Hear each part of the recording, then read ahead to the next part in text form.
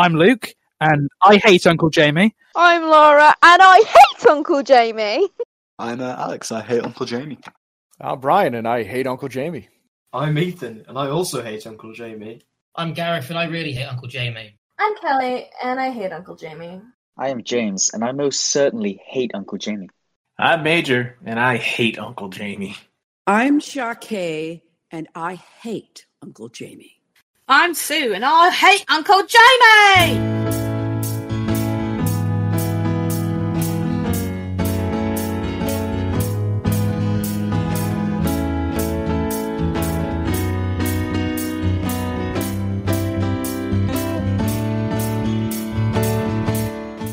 Hello, welcome to Christmas Actually with Luke Allen and Lara Collier, the podcast that takes a look at the Richard Curtis film Love Actually, one day at a time.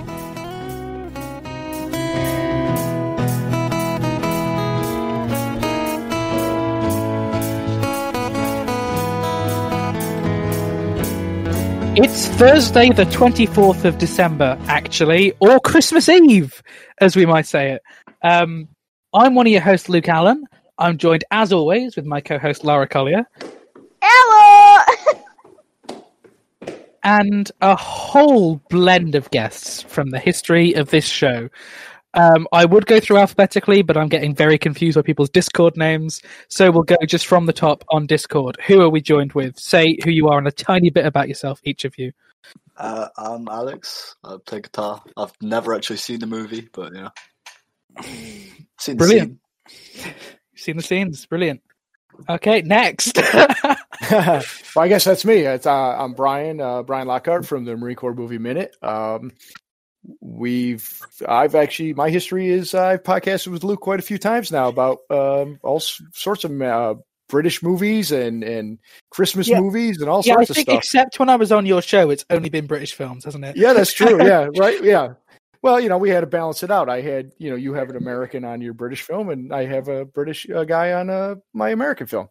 So, I'm happy to be back. Okay, next. That was a mess. Hello, my name is Ethan. I also have never seen the film, and I did the music for this wonderful podcast. And for 2 Minutes About Time, and the soundtrack for Unstable. So this guy is a musical genius. Awesome. Well, I wouldn't go that far. And next. Next. My son's called Ethan, so that's a good start. I'm Gareth. I run Rocky North Oswald Street. It's a filmmaking company. We do corporate films to make some money, but really it's creative stuff. Working on a Black Lives Matter inspired short film next year, which Luke is assistant director on. That's how we sort of know each other. And plans to move on to bigger and better things with a local feature film on the horizon, hopefully sometime in the next year or two. So yeah, that's us. Bro, next. My name's Kelly Hansen. I do the podcast Rocky Horror Minute, which is a minute-by-minute podcast of the Rocky Horror Picture Show. And, of course, I have been on Christmas Actually once. Brilliant. Next. Now, for some reason, the Discord audio cut out at this point. As in the recording audio, we could still hear him. But James was just saying that he's an aspiring musician and that he knows me from film and English class. I'm expecting there'll be a few occasions like this with the number of audio tracks I'm editing with, so apologies in advance. Major Medina, I am the host of Reflex Point, a Robotech podcast. Sorry, there seems to be a few audio moments like this. Our next guest was Sharkay Habekian, and she came on. We do hear from her later, it's just the audio's being pathetic. Sharkay got in touch with me because she had a song called Fall in Love This Christmas that she wanted to get out there, and this show seemed the perfect place to do it. So rather than just playing it myself, I thought we'd invite her on, and she joins us for this episode. Okay, and on to our final guest. My name is Susan Hill. I usually go by Sue. I was previously a minute-by-minute movie listener, and now I am also a guest, and I've previously appeared on Christmas Actually. Brilliant. So the listeners know, today we are tackling all of Christmas Eve, which is a lot of the movie.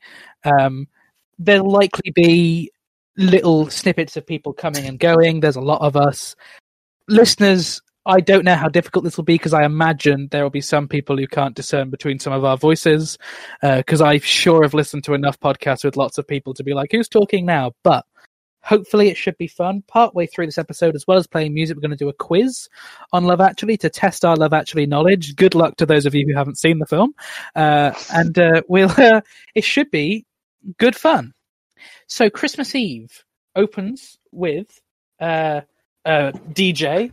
I'm not going to read all the dialogue because we will be here all day / night, depending on what part of the planet you're from. But the main next thing is Billy Mack being interviewed over the phone by a radio guy about the fact that he is number one. So congratulations to Billy Mack for hitting the Christmas number one. Considering how many musicians we've got on this episode, it is actually quite a musical centered series of sequences today. And so, yeah, it's just... What do all of you guys generally think about Billy Mack's story? Is it believable to you that he would hit Christmas number one? Yeah. Yeah, I think so. Yeah. Yeah, so I do. I mean, let's face it, Donald Trump became president, so I think anything... That's exactly what I was thinking. Oh my God. Shots fired! Okay. But I mean, you know, anything can happen.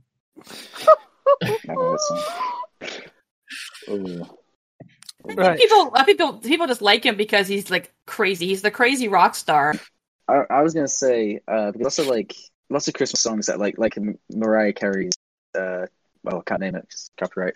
I think you can name it because I'll sing it later this episode. I don't know. I don't want to get sued for saying. I think just say the name of the song. You're fine. I don't want to get sued for saying it's a bad song because it is. It is. Everyone hates it. Everyone hates it. It's fine. This film involves Bill Nighy describing Britney Spears as a bad shag. I think we're fine. Yeah, true. It's not a bad song. It's just overplayed. Yeah, but I think we can agree that Olivia Olsen's cover in this film is really good when we get to that. Like, she's a talented 11-year-old. Oh yeah, right. Sorry, I'm picky. We'll get to that when we get to that. I kind of liked it. I won't lie. I mean, I'm with Lara on this one. I can't sing. So. So one of the phone calls he gets, Billy, is from Elton John. Now would be the prime time, Lara, for us to tell the story. Have we told we must have told the story on the show by now, right? The Elton John story. He's got to be a friend of the show, right? For you? He's friend of the former show. He might be friend of this show as well. Why not? Elton John, friend of the show. Wow. Lara, would you like to tell as she vanished? I guess she doesn't want to tell it. She was so upset about the 11-year-old. She's like, I'm out. Wait, somebody actually likes All I Want for Christmas? I'm out of here. Are you back? Yep, sorry, I don't know what happened. My That's Wi-Fi fine. We just thought you were just really angry about Olivia Olsen's cover of All I Want for Christmas. Wait, Olivia Olsen?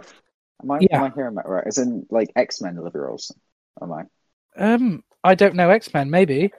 I've got a fun fact about that, actually. The Olivia Olsen, who is... the Olivia Olsen who plays the kid, also voiced Vanessa in Phineas and Ferb, and Sam from Love Actually was Ferb in Phineas and Ferb. So they did end up working together as a couple. Thomas Brody something. Yeah, Thomas Brody Sangster. Although at this point at this point in his career, he's just credited as Thomas Sangster. But yeah, it's so. Lara, would you like to tell the Elton John story to anyone who doesn't know our Elton John story? Because they mention Elton, so we might as well talk about it. Okay, so we're pretty fabulous at my old school, and we have a fabulous music department. And over lockdown, we made these awesome music videos that I think you should go check out. It's on the Telford Priory Music YouTube channel, just saying. And we did a cover of I'm Still Standing, and our teacher put it together. And Elton John, well, actually, no, let's tell the full story so Luke can get his credit. So Luke sent it to Ron Sexsmith, and Ron Sexsmith sent it to, was it to Elton or was it to David Furnish? He sent it to Elton. He's a good mate of Elton's. Yeah, it was to Elton. Elton's then- genuinely one of Ron Sexsmith's biggest fans. Fun fact. First. But yeah, and then Elton saw the video and he sent us a message back and we get to meet him. Suck it, all of you! Yeah, but when Wait, he's yes, able yeah. to perform again. So to all of you who want to be nice to us, wear a mask, social distance. I can't wait. I actually cried when I found out. Yeah, because I messaged you before he told me what Elton thought of it. I messaged you when he told me he was going to send it to Elton. And it was Perfect. literally a matter of 10 minutes. Okay. Brian, I think I was recording with you. Yeah. You got the word because we were like waiting a second. You were like, sorry, I was just chatting with my best buddy, Ron Sexsmith. Oh, by the way, Elton John's a big fan of mine. So, yeah. So that, I mean, Brian's episodes of everyone who's been on 2 Minutes About Time was brilliant. Brian, your week on the show was one of my favorite weeks on the show. It was just mayhem. we learned about one of the biggest stars, and we even started a fan club that We did. that time. So yeah, Everyone joined the Graham Curry fan club, Graham dedicated Curry to fan one extra from one scene in About Time. You can Nice. buy your Graham Curry fan club T-shirts from the 2 Minutes About Time merchandise store. So yeah, get involved. I'm not wearing it at the moment, annoyingly. I'm wearing my 2 Minutes About Time T-shirt from the 2 Minutes About Time merchandise Oh, Graham store. Curry was in The Dark Knight. And Kingsman: He was. The Secret Service. Oh. see, I mean, he's a big star. He's been in He's a a lot secret. of big He's a movies. secret star in a lot of films. He's in Warhorse. He's War in. Horse. Oh. Well, I can't think of anything. I only remembered Warhorse because it's another Richard Curtis movie. Oh, was that Richard Oh yeah, Curtis? James, were you present in our film class when we were going about Spielberg? Yeah. And like, teacher was going through the wall, and the moment she said Warhorse, I was like, "Screenplay by Richard Curtis." and my teacher just said, "I knew you were going to say that." And you also said, also a close friend. Screenplay by friend of the class, Richard Curtis. Right? But yeah, so we've talked about Elton John. Has anyone got anything else to say about Billy Mack before we move on to Jack and Judy? Just trying to figure out what his outfit was made of. Is it painted leather? Like what? Yeah, what is that? I'm looking at it now. It's such a weird outfit. So we move on to Jack and Judy in probably the most wholesome scene they have in the film. Oh. Because there is no nudity in this one scene of Jack and Judy.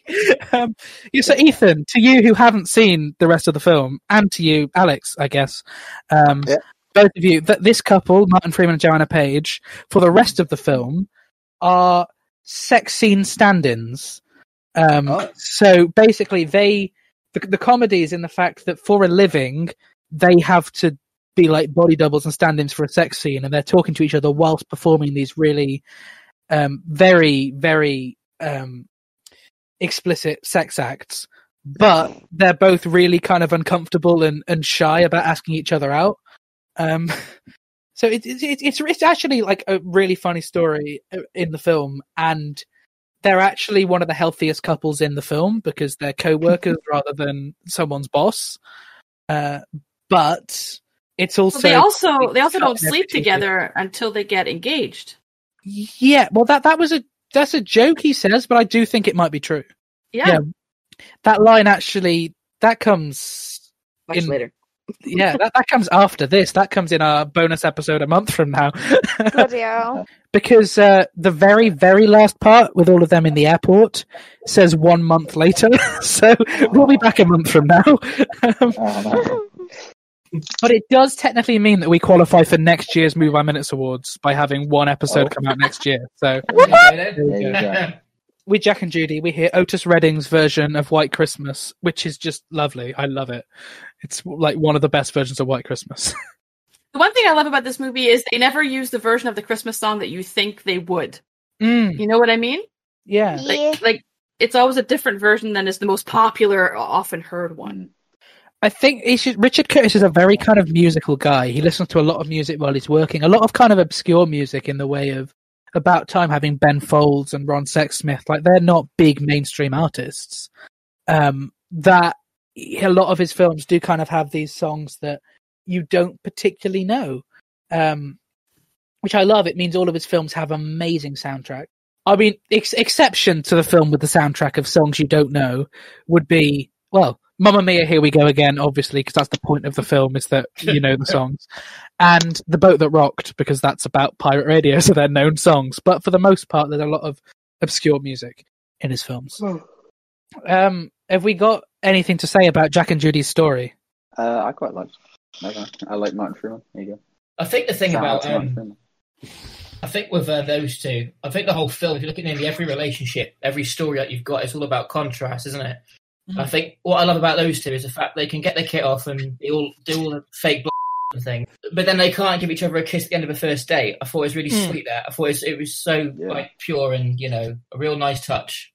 I would have loved a feature-length version of their story. I think it would have gone really well. I was just about to say that if I were to remake Love Actually, there are certain storylines I would cut, but this is one that I would use the extra time to develop a lot more because I love them and I would love to see. Please tell me you'd cut Sarah and Carl. I can't stand them. Who are Sarah and Carl? Sarah and Carl. The coworkers. Is that Andrew Lincoln? Who? Oh, yeah. Sarah's the one with the brother. I would probably want to portray the mentally ill in a not such a negative light, but at the same time, like, it's a very realistic thing to like be a caregiver to somebody and then have it kind of take over everything else in your life. And I like sometimes for there to be a love story that doesn't work out, because that's like a real thing that happens more often than not in the real world. Yeah, I think it's and we'll get to it when it actually happens. But I think it's the annoying thing is because we don't see enough other than it doesn't work out. I just find myself angry at Carl. I shouldn't be, but I don't know anything about him. So then the fact that they split up, I instantly go, it must be Carl's fault, because I don't have there's nothing in the film to suggest to me that he's a nice bloke. No. I would say that from what we see, Carl is a terrible person, or at least like he's supposed to be a jerk, because the lack of kind of compassion for that situation. But that's also like something it's also it is a relief to have an underdeveloped male character. Yeah, it's true. But I mean, it's also like, it's not unrealistic. There's a lot of men who would like do that, especially there's a lot of men who don't like women with baggage. I think that it's just a classic case of like, and also like I think it's just a classic case of like she'd been building this up in her mind, but I don't think of it as he was thinking of it as a big romantic encounter. I think it was supposed to just be a hookup for him. Yeah, I'm going to disagree with that. I think he loves her. I think he just doesn't know how to cope. I don't think he can handle the situation. But she doesn't tell anyone about the situation, so he's had like 15 seconds during at the beginning of an aborted sexual encounter to try and process what she's telling him, that she has his brother who is quote unquote sick. He has no details. Right. She's kept it secret from everyone in her life. All anyone knows is that her phone rings a lot. All it would have needed is, before the sex scene that doesn't really happen, just a scene of them like talking while they're walking or out for dinner together or something, where they have a conversation so it feels more like a romantic attraction rather than a sexual attraction. If one time you're trying to get together with somebody and it's not working out because her brother's in crisis, for you to abandon them just based on that my read on that was exactly it, though. Like, the problem with this movie is that every one of these like subplots don't have enough story in them. So you kind of got to play shorthand, and that's how I looked at it. It's like we only get one bit of this, of coitus interruptus, or like. But it's funny because I never even looked at it as he's mad because he didn't get the hook up. He looked at it more as like, we're together, you keep getting pulled away. The only problem is the movie doesn't show the other times. What if Carl went with her to see her brother? Well, if we saw them together. Also, can I just say I like the fact that we're not actually even at their scene yet. We got thoughts. So we'll move on from Jack and Judy. I think that's all we see of them. I do love Jack's after Judy confesses her love for him and says, "All I want for Christmas is you," which also, thank goodness, they play a different song. Because I think we all saw that coming, that it was going to... It's like, nope, okay, we're doing White Christmas. Thank you. Yeah, but that's a tease for what's coming later. It's foreshadowing. And then he goes, right, thank you, good night. And then he jumps up, ha-ha, ho, and it's just lovely. It's Did anybody else think he was going to fall? Me! So Jamie decides to go and see his family for Christmas. I love this bit. Well, the shortest visit ever. Oh, this is brilliant. So the woman in the family is just credited as woman in the transcript. I'm going to actually read it out of my script book instead. I am assuming my script book, rather than the online transcript, will have the real names of these people. So just one moment while I load it up.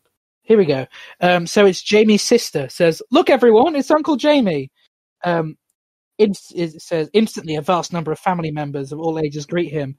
"Yes, splendid, lovely to see you all. And I'm off, actually. But, Jamie, darling," says his mum, "sorry, man's got to do what a man's got to do."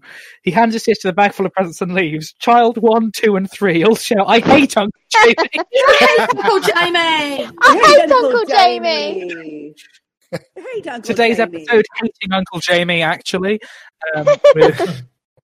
Oh, that should have been our intro. I'm Luke and I hate Uncle Jamie. Can we do it at the end? You can tack it on at the start. Yeah, I'm too. How can anybody hate Uncle Jamie? In fact, no. Let's actually try that. I'll see if I edit it or not. But I'm gonna just say who I am and say I hate Uncle Jamie, and see whether we can all go in that order and just say who we are and that we hate Uncle Jamie.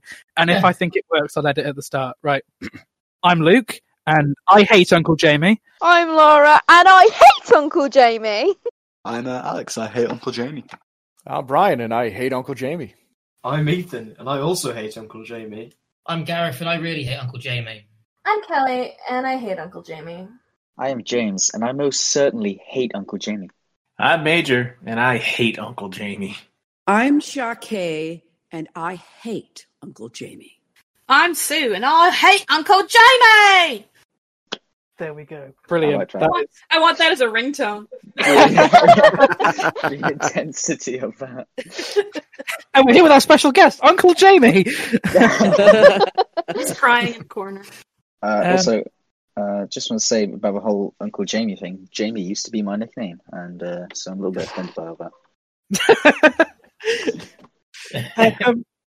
So Colin Firth goes to hail a taxi, and I do actually... The weird thing is, for some reason, I feel like making notes for this was the first time I watched that scene. I know that seems weird, because I've definitely seen this film several times, but that bit with Colin Firth in the taxi, I found hilarious. And anyone else a fan of him with the taxi, where he's like rushing for the taxi and then has to let the old lady on? That's disappointing. Yeah. Oh, at the airport, you mean? I feel that was I liked that. Like, it was a small moment. I just quite liked it. Or is that later on? It's not on my transcript. I feel that was later on. That was when he arrives at the other end. Oh, this is just him walking. Okay, that's fine. You can see how well I'm going to do at the quiz. So we do get this additional scene with we've got to say with Uncle Jamie. I hate Uncle Jamie.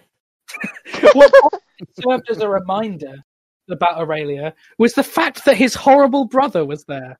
The brother that slept with his girlfriend, I was trying to look out for that. Wife, was there in the background of the crowd, looking very guilty.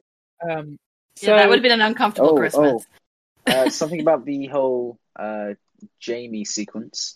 I was speaking to Luke earlier. I got it completely wrong. I thought he cheated on his wife, not that his wife cheated on him. Oh.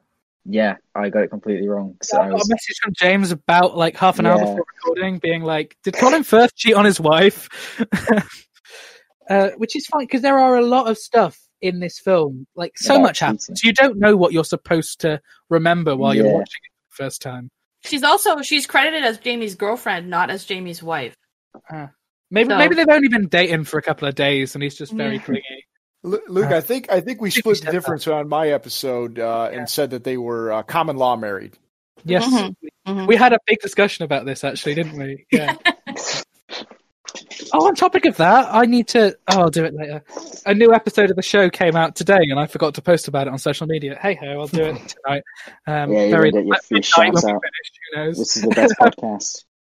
So to the listeners, so they know how ahead of stuff we are, the episode that came out today, I think, Gareth, it's yours.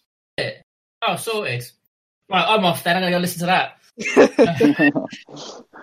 I'm not certain. I'm going to check this right now. So, exciting stuff. The latest episode is Continuity Actually with Gareth, Owain David Thomas, and Annabelle Fuller. There we go. Because we talked about some continuity issues in that episode. We did. It's good fun. It's good fun. Maybe this will be more fun. Who knows? It's not looking good so far.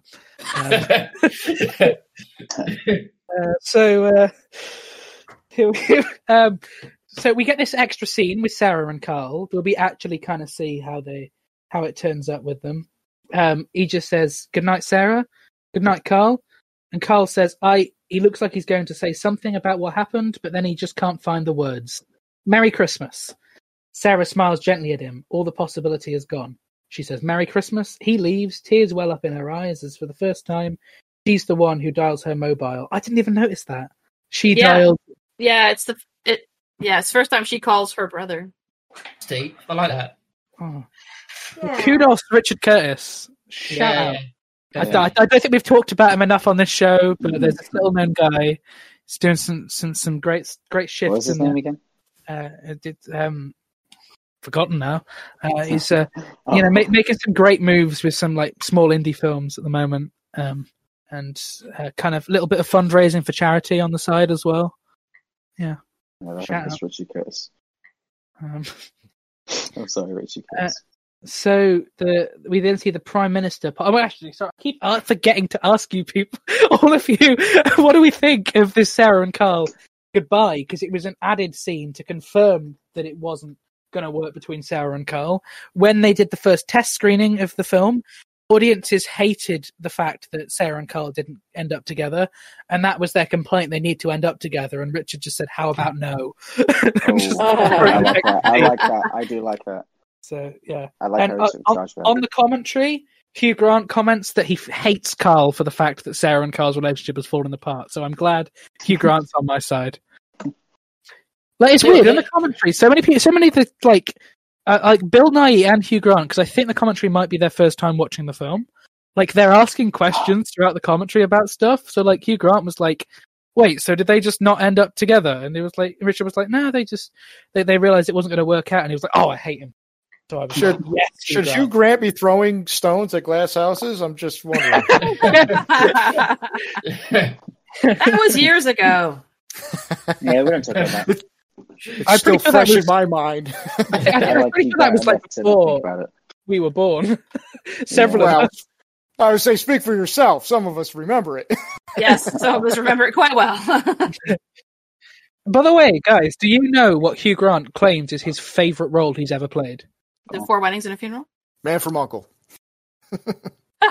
It is. About a boy. His role in Paddington 2. It is, yeah, it's Paddington 2. Yeah. Oh, you told me about this last time I was on. His favourite role is Paddington 2, and his favourite outfit costume he's ever worn is the nun's outfit. Yes. Paddington 2. Yeah. And Paddington 2 is a great movie. It's way better than it ever should have been. Yeah, it had no reason to be as good as it was. Yeah. That honestly saved my Christmas, that movie, I'll be honest. Like, it was like 2017. Christmas 2017. That saved that for me. I was nearly in tears. I don't cry at films, and I was like, Yeah, I watched it recently. I watched the ending recently, and I cried because it was on TV downstairs. Yeah, both Paddingtons are brilliant movies, but the second one is miles better than the first one. The first one is still like one of the best family films ever, but the second one just goes like, what if Paddington was in prison? And makes a movie about that. Who was sounds like a Halloween version. I feel like I remember one of the prisoners being someone who I remember. It was Brendan Gleeson. Brendan Gleeson, yeah. Dad of Donal Gleeson, star of About Time. I was going to say, he was in 28 Days Later as well, wasn't he? I believe so. I still haven't seen 28 Days Later. Great movie.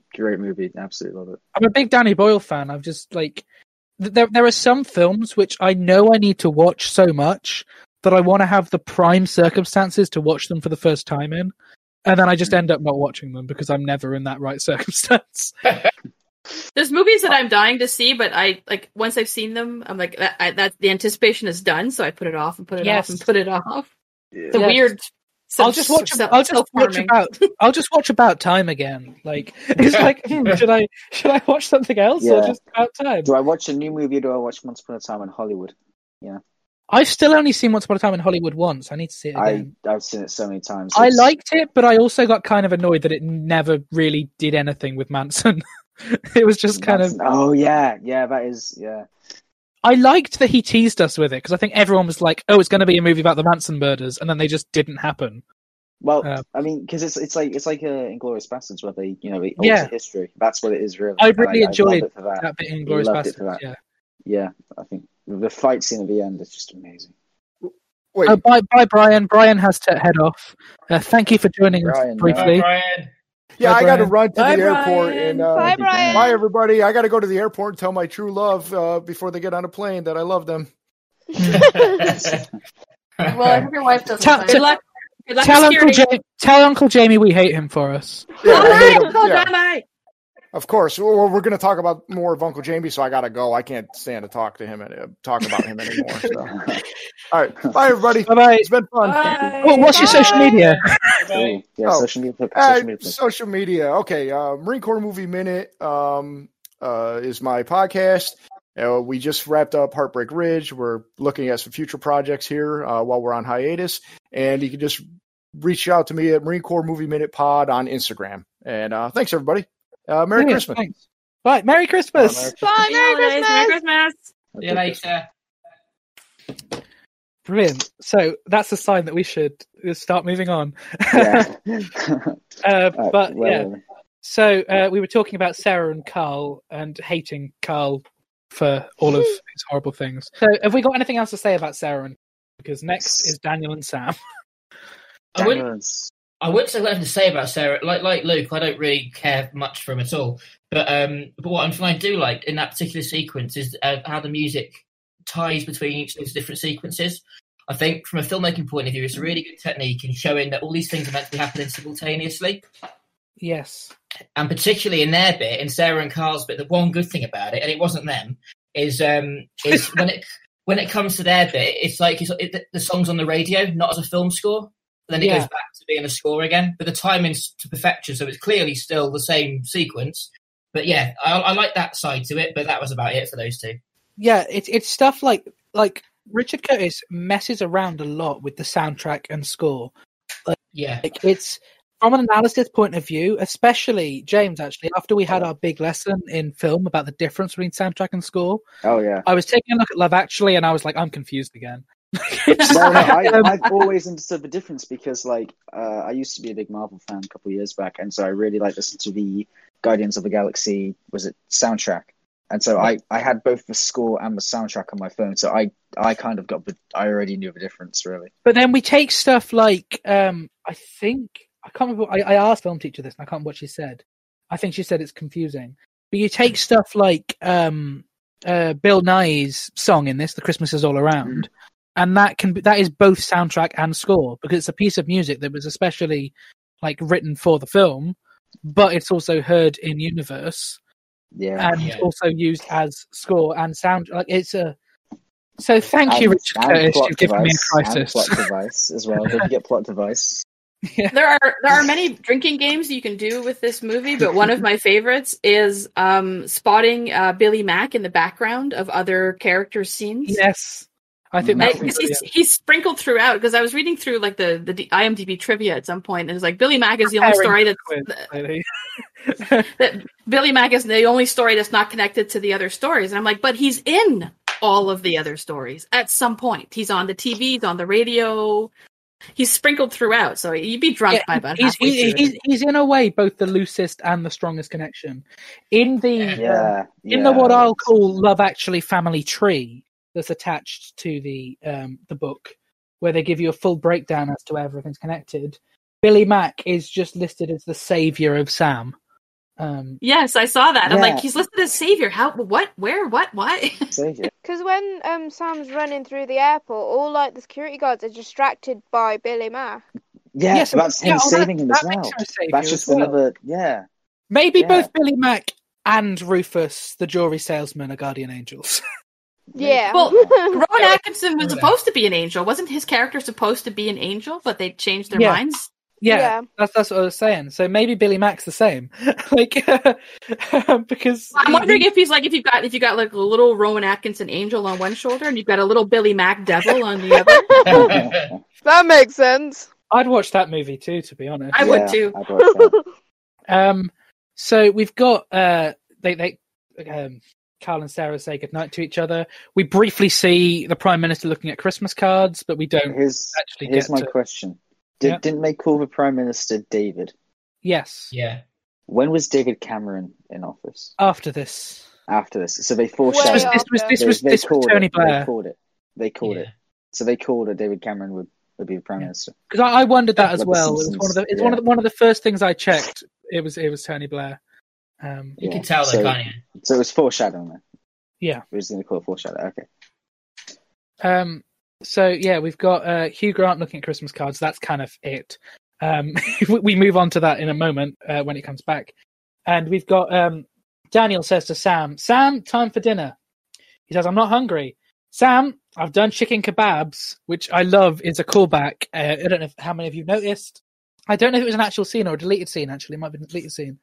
Where Daniel's talking to Karen, and he says that he might be like, before Sam confesses about love, and he says what's bothering him, and they talk about maybe he's like a heroin addict or something, and Karen says, well, chicken kebabs always tend to work for them, so it's a nice kind of callback. Once I can't remember if that's a deleted scene or not, because there's a really long. It must be, because she says something about checking his room for needles, but I don't remember kebabs. I remember her saying that he was a heroin addict.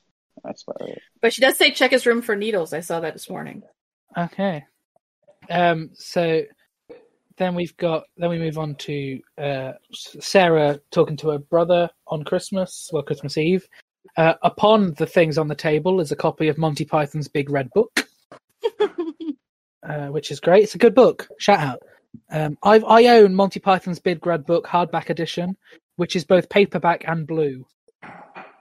Of course. Well, I would expect nothing less. I'm surprised it's even a book.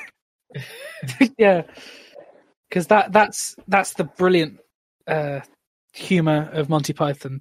I assume there's at least someone on this call who is not familiar with Python, so that's them. I'm just about familiar. I've not actually watched any Monty Python sketches. Well, you've got a whole rabbit hole to go down at some point. Yeah, I get like the major references like "Tis but a Scratch" and. Oh, hang on! I'm wrong. It's not Monty Python's Big Red Book. It's one of the script books. Hang on. Okay, it's the Monty Python. It's called Monty Python: The Complete Unexpurgated Scripts of the Original TV Series, except for the animation bits, or also known as Monty Python's Flying Circus: Just the Words, Volume 1. I literally have this on my desk, so I'm reading off that. It was good. I bought it in a charity shop. It's just complete transcripts of Monty Python Series 1, I think. To anyone entering the world of Python, I think I didn't do it this way, but the go-to way I think we should be is watch all of Flying Circus, then Holy Grail, Life of Brian, Meaning of Life. You could watch And Now for Something Completely Different, but that film is just the sketches of Flying Circus done again for an American audience because they didn't want the TV series for some reason. They wanted a feature film. And produced by Playboy for another strange reason. Because who else is going to make your PG movie? Fun fact about Monty Python's Flying Circus, the CBC in Canada took it off the air, and in Montreal we protested. Back in the 70s, I think it was. They protested, or late 60s, and bring it back. And so they had to bring it back earlier than they had planned. That's brilliant. Python is great stuff. Great stuff for anyone who has not entered the world of Monty Python. You'll either love it or hate it. It's the Celine Dion of comedy. Yeah. It's just the kind of stupid comedy that I love and that I write. I've written a screenplay recently I think I've sent it to a couple of you, but I can't remember who I've sent it to, which is just a surrealist comedy that's very Python-esque in terms of, like, it just makes no sense in places. I think you told me about this, but I don't think I've read it yet. I may send it to you. I think I sent it to you, Gareth, didn't I? Yes, you have. I have actually read it, but I've got a big long thing to send you back. I won't bore everyone else and ruin all the spoilers now, but I'll send it you after. Is it good or bad? Here's my question. I liked it. But to be honest, I've written scripts that don't make any sense, but they're not meant to be funny, so that's pretty tragic, isn't it? We won't go into that. So we're at the scene, the Love Actually scene now. Yes, it's the bit that everyone knows. Did any of you not know this scene? Let's say that's that now. Were any of you not familiar with this? I didn't know the context last time I came on. I would like to say that. Remember, you told me what the context was of the scene of how the characters will relate to each other. Yeah, and it's I'm in two minds about Mark. Yeah. Oh, I actually do have something interesting to say about Mark. Actually, about what I thought it was and how I was so wrong. Okay, well, let's go straight into that. Well, my parents are big fans of this movie, actually, so they were quite happy to know I enjoyed it. And I was talking to my mum earlier when I was having dinner, and I told her that I thought Mark is the guy who knocks on the door, right? Yeah. Yeah. Yeah. I thought he loved his best friend, not the wife. And I thought it was like a story between them two. Weirdly, I'm pretty sure that was Robert's theory when he came on. Yeah, it would be less creepy somehow, because it seems creepy when he's hitting on Keira Knightley, but it would be less creepy if he was actually in love with his best friend. There is that scene between there is that scene between Sarah and Mark at the start where she asks him if he's in love. Yeah, that's what Robert commented on. He said he said he denied it way too quickly, and so he thinks there's kind of some underlying. That's what I thought it would be, and I was like, oh, because the first moment I saw him, I was like, oh, they're getting married, like the two friends, like Mark and I forgot the other name. I wrote bad names. Yeah, no, I was just saying, it was the first shot of them together. I was like, oh, they're getting married together, and I was like, oh, no, they're not. And then I was like, oh, he loves him, and I was like, oh, wait a minute, he loves her. I think though that the story between Peter and Mark, we instantly, because they're best friends, know that they care about each other. We have no idea when he fell in love with Juliet. We have no idea why he fell in love with Juliet. He actually says that he never speaks to her, which he says is a form of self-preservation. But I would more believe that he was in love with Peter and only realized it when he lost him to Juliet than him falling for this girl that's going out with his best friend.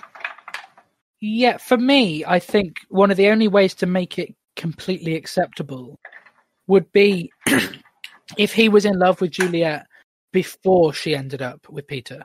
Yes, but we don't have enough time to show that story. Yeah. But I think I've talked about this before. It would be nice if we just knew that maybe the canon in my mind to make this acceptable is that they were in secondary school or high school or whatever, and Mark was having a party that he was specifically going to invite Juliet to because he likes her and he was hoping that he was going to get with her at the party. But then Peter and Juliet end up getting together at the party, and his entire life he's spending thinking, well, it's probably just a short fling, I'll wait for them to break up. And there's still that tiny bit in his mind thinking, when they break up, I'll get with Juliet. That's the way that I picture it, which makes it kind of less creepy. The American Beauty filming stuff at the wedding is still kind of creepy, but everything else. Yeah, I actually skip that scene every time I watch it. Really?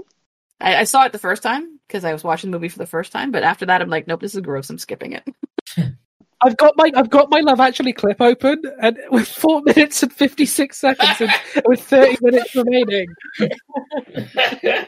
What? We're 5 minutes into the 35 minutes we're covering. No way. Oh, I'm gonna die. Okay, we've got to talk about this scene, but we'll skim a little more over some of the rest. All right, so we've got say it's carol singers, and he says, "Give him a quid and tell him to bugger off." But I want to ask: does anyone actually have carol singers? I've never where I live is not this year. No. Not this year, no, but every year where my parents, where I grew up, there's carol singers who go around singing badly and asking for money for charity. Yeah, my charity. I've never had a carol singer knock on our door. No, we live in the same town, don't we? So I think it's just not really a thing right here. Yeah. One thing I saw on Facebook recently, a local businesswoman runs a local business. Obviously, that's what they do. But it's been a long day, all right. But so it's a big success for her, really. But anyway, I was just scrolling through Facebook. I didn't watch the actual thing, but she had she did the whole thing, to the cards up saying, say it's Carol Singers, dropped it, and then she was talking about a business. And I immediately knew what it was. I was thinking afterwards, what a compliment it must be to Richard and to anyone who gets to that point when something in one of their films is used so mainstreamly just to advertise just about anything. Just knew what it was straight away. Yeah, well, Boris Johnson did it last year for his campaign. Shout out to Boris Johnson, that campaign video. And whatever our views are on Boris Johnson, it was a really funny ad. A good video. I think it was a good ad. Lara, when talking about spoofing this scene, we have to talk about our teaser trailer for this show. Oh dear Lord, yeah.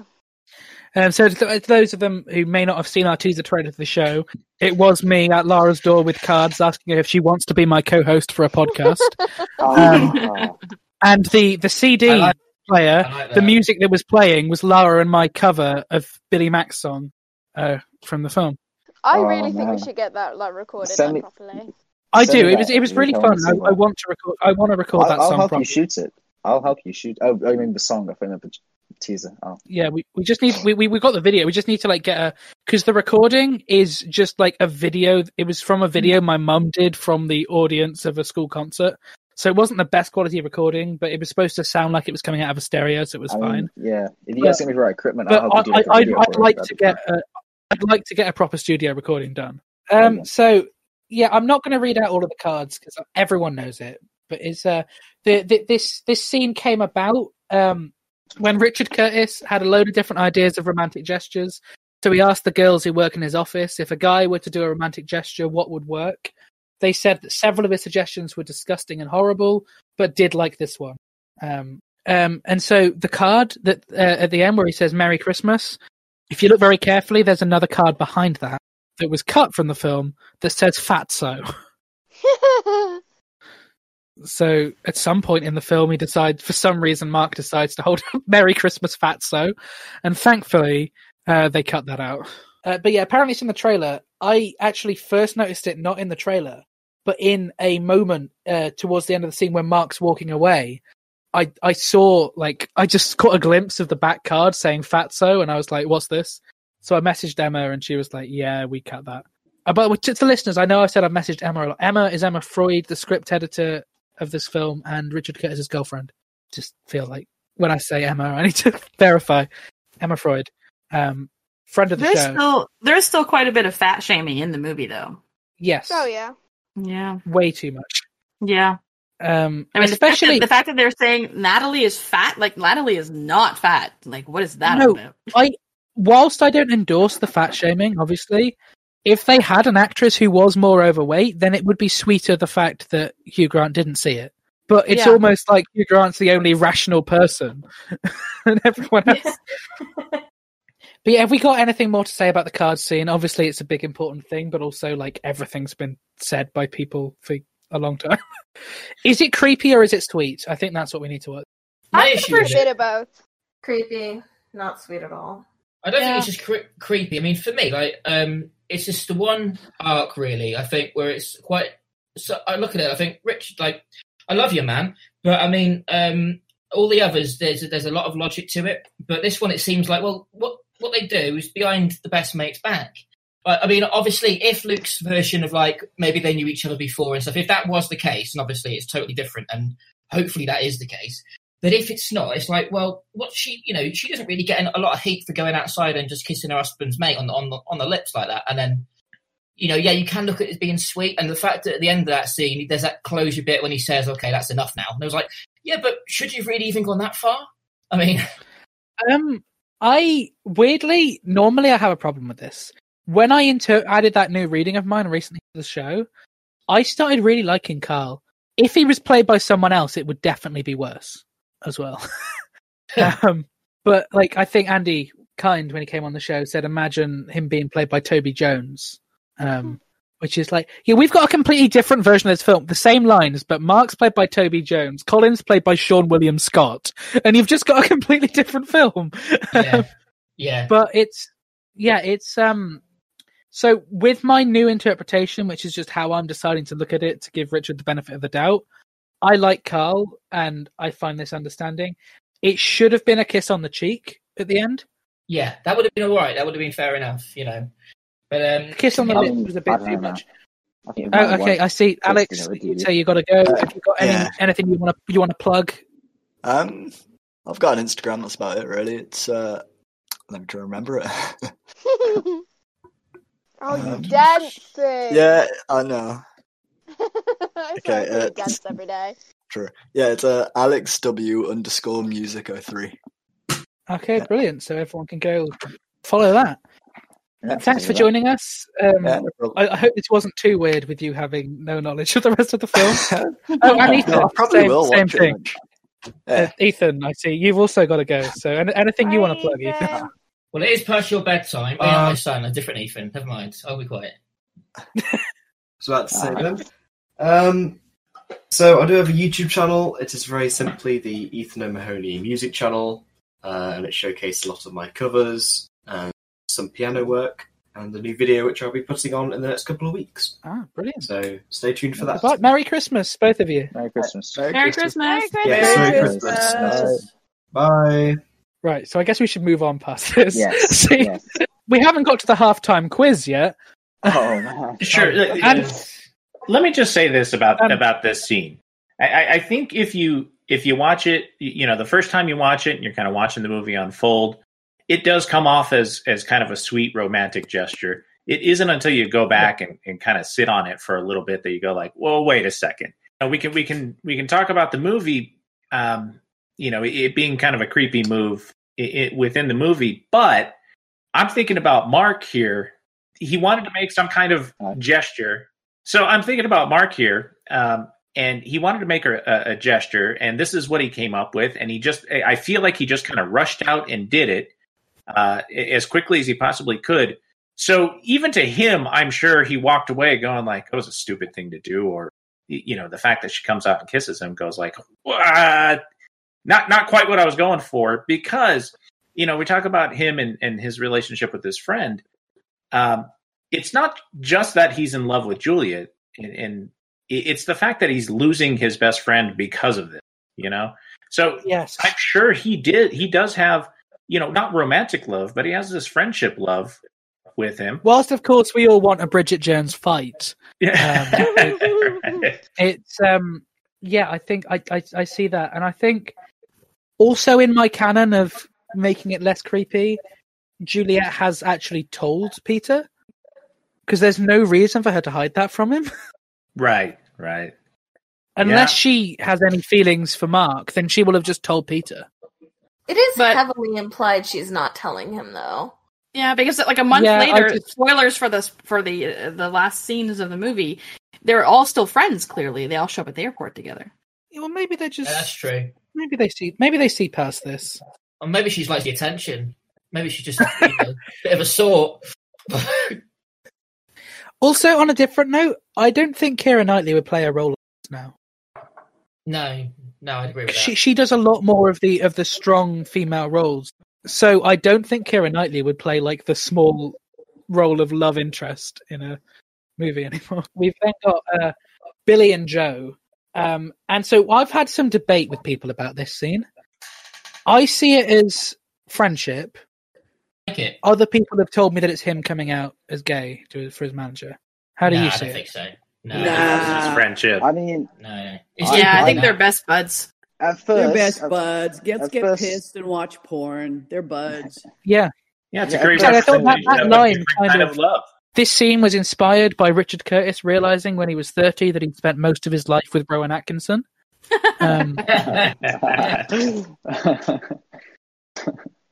So yeah, and then his body language when he's talking to Joe though is great. Like when he's telling him how he cares, like he does these things with his arms, almost like he's doing an Elvis impersonation. It's hilarious. Like the guitar movements. So there's the end line. There's the end line that Shake talked about, which I think is a way of expressing that it's just friendship. But that line, let's get pissed and watch porn, the TV edit is, come on, let's have a drink and watch some telly. Fantastic. Fantastic. And that's why I want to watch like every film I love when it's pre-Watershed on telly. Yeah. I remember watching Die Hard pre-Watershed as well, and or was it on a plane? I can't remember now. But like, it's not watchable because there's so much swearing in that movie. And the dubbing was so bad. I once saw Les Mis on TV, and like it was fine until they got to Master of the House, and then it was so clear that stuff's being cut because it's a song, and it just suddenly like cuts between bits. They might as well have just cut the whole song out, though. Like it doesn't do much to further the plot. Just cut the whole song. No. And carry on. Yeah. Unfortunately, though, the song is a fan favorite. So. Oh yeah, it's a brilliant song. You'd get complaints if you cut it as well, but yeah, for sure. Or why can't they just bleep? I know it's awful, but can't you just bleep? Because I know in the Hamilton version on Disney, they just drop the words. They just don't say them. True. I think don't they have a couple in and cut a couple out because of like what it took to get PG-13. They cut out the F-bombs, but they keep in and stuff. I think there's still one or two F-bombs, aren't there? I don't think so. You have one F-bomb. No. Like that's rated 12. It depends on the context, but I think they kept one or two because they were allowed up to 2. Right. They kept them, but you could clearly hear that they were like bleeped out, but they're still there. But they're just bleeped out. Oh yeah, I know. Yeah, it was kind of like you knew because you know it's there. You kind of hear it when Mm-hmm. Yeah, but that they makes kept sense. in, but they got rid of the F-bomb. Yeah, no, that makes sense. So the my favorite, I think I've talked about this before. My favorite TV edit is Snakes on a Plane. I think it's one of the most iconic ones. So there's I'm sure you're all very aware of the line, "I've had it with these mother effing snakes on this mother effing plane." So of course the logical one is I've had it with these monkey flipping snakes on this Monday to Friday plane. And it's just after watching Captain Marvel, I just assumed that it's always going to be Mother Flurkin. I may not be a huge fan of that movie, but I like the references. So then David opens a card from Natalie, which says, "Dear Sir, dear David, Merry Christmas, and I hope you have a very happy New Year. I'm very sorry about the thing that happened. It was a very odd moment, and I feel like a prize idiot, particularly because if you can't say it at Christmas, when can you, eh? I'm actually yours, with love, your Natalie." Okay. And just before we go on to that, I just wanted to point out when they hugged in the last scene. I don't know if anyone noticed how awkward Bill Nighy's character was about hug. Yeah, he doesn't know how to hug. Yeah, like he's not had that kind of affection for years. Yeah. Bill Nighy does the same kind of acting in About Time, and it's brilliant. So around this point, the Discord recordings seemed to freeze for a little bit. We got it back up and running, but essentially I think all that's kind of been missed is the fact that the Prime Minister has read the card from Natalie and that he's on his way to track her down. But before that, we're going to play Shake's song, Fall in Love This Christmas. So Shake, tell us a little bit about the song. Okay. All right. So this is a song. It's called Fall in Love This Christmas. And one of the things that I love about this movie is I love the way they use music, not just the songs, but the score. It's like it's one of those things where definitely the music is another character within the movie, the way it carries things, moves things in and out. So this song, it's a retro song, and it's basically one of the, it could definitely be in a movie like this, if not this movie. I wish. So it's just about falling in love this Christmas and just being happy, and the girl saying, you know, I'm here. So that's it. Are you ready to fall in love this Christmas under the mistletoe? Is a kiss on the top of your wish list? Well, I know a girl you should know. She is sugar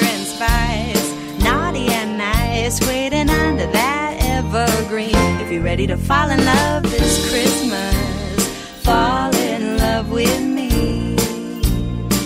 If you're ready to fall in love this Christmas, don't wait for Christmas Eve. Take a chance on romance, 'cause this is the time to trust your heart and believe. There's no mystery, it's chemistry, just as perfect as it can be. If you're ready to fall in love this Christmas, you ought to fall in love with me. I'll be waiting for you by the fire with my stocking full of dreams. The only thing that I desire is for you to wrap your arms around me. If you're ready to fall in love this Christmas, Santa's on his way. It's important that you be specific, so she'll hitch a ride on that sleigh. She's sugar and spice, but she's not asking twice, waiting under that evergreen tree. If you're ready to fall in love this Christmas, fall in love with me. If you're ready to fall in love this Christmas, fall in love with me. If you're ready to fall in love this Christmas, fall in love with me.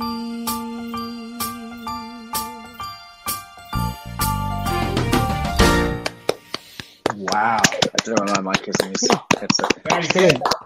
I like that. Thank you very much. I'll, So who was the vocalist for that? girl named Leah Booth. So I always say that, for my production company, it's like The Diversion. So I always say The Diversion starring Leah Booth.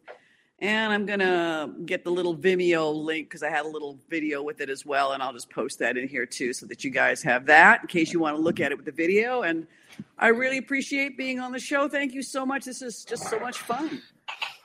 Yeah, well, thanks for sending it. It was just, because you sent the 4 songs, and that one, it was, I think when we started, it's probably late September, early October, so it wasn't Christmassy yet, and just hearing that song, it made me think, I can't wait till Christmas. So I was like, right, I'm in.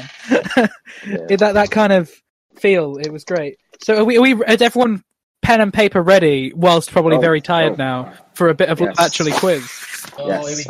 Here we go.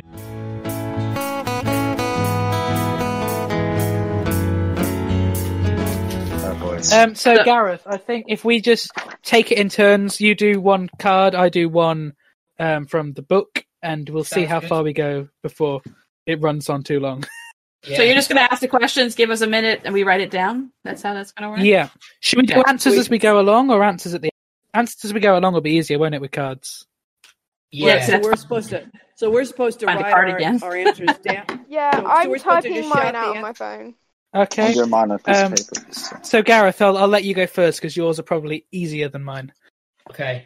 We're going to actually answer them or write them down as far as the answers. Write them down. I'd say write them down, and then we'll discuss an answer, and then Gareth can say what the answer is, and and then you count up your points. And I know no one's got any reason to trust me, but I'm not actually looking at the answers. Whether you choose to believe that or not is up to you. But Okay. But we go kind of vice versa as well with me with my book. We can stay, but yeah. I suppose at least me and you are guaranteed to at least get half of it right that way. But okay. Number 1, how does Mark tell Juliet that he loves her? Okay, yours are easier than mine. Oh. Okay, all right. So I'll write it down as number 1, I guess. Is there anyone who's unsure on this answer? I'm Me, pretty sure I have no idea. if I got the names wrong, then maybe. But yeah. Oh yeah, that's true. Yeah. So we'll ask you, James. James, what's the answer to that question?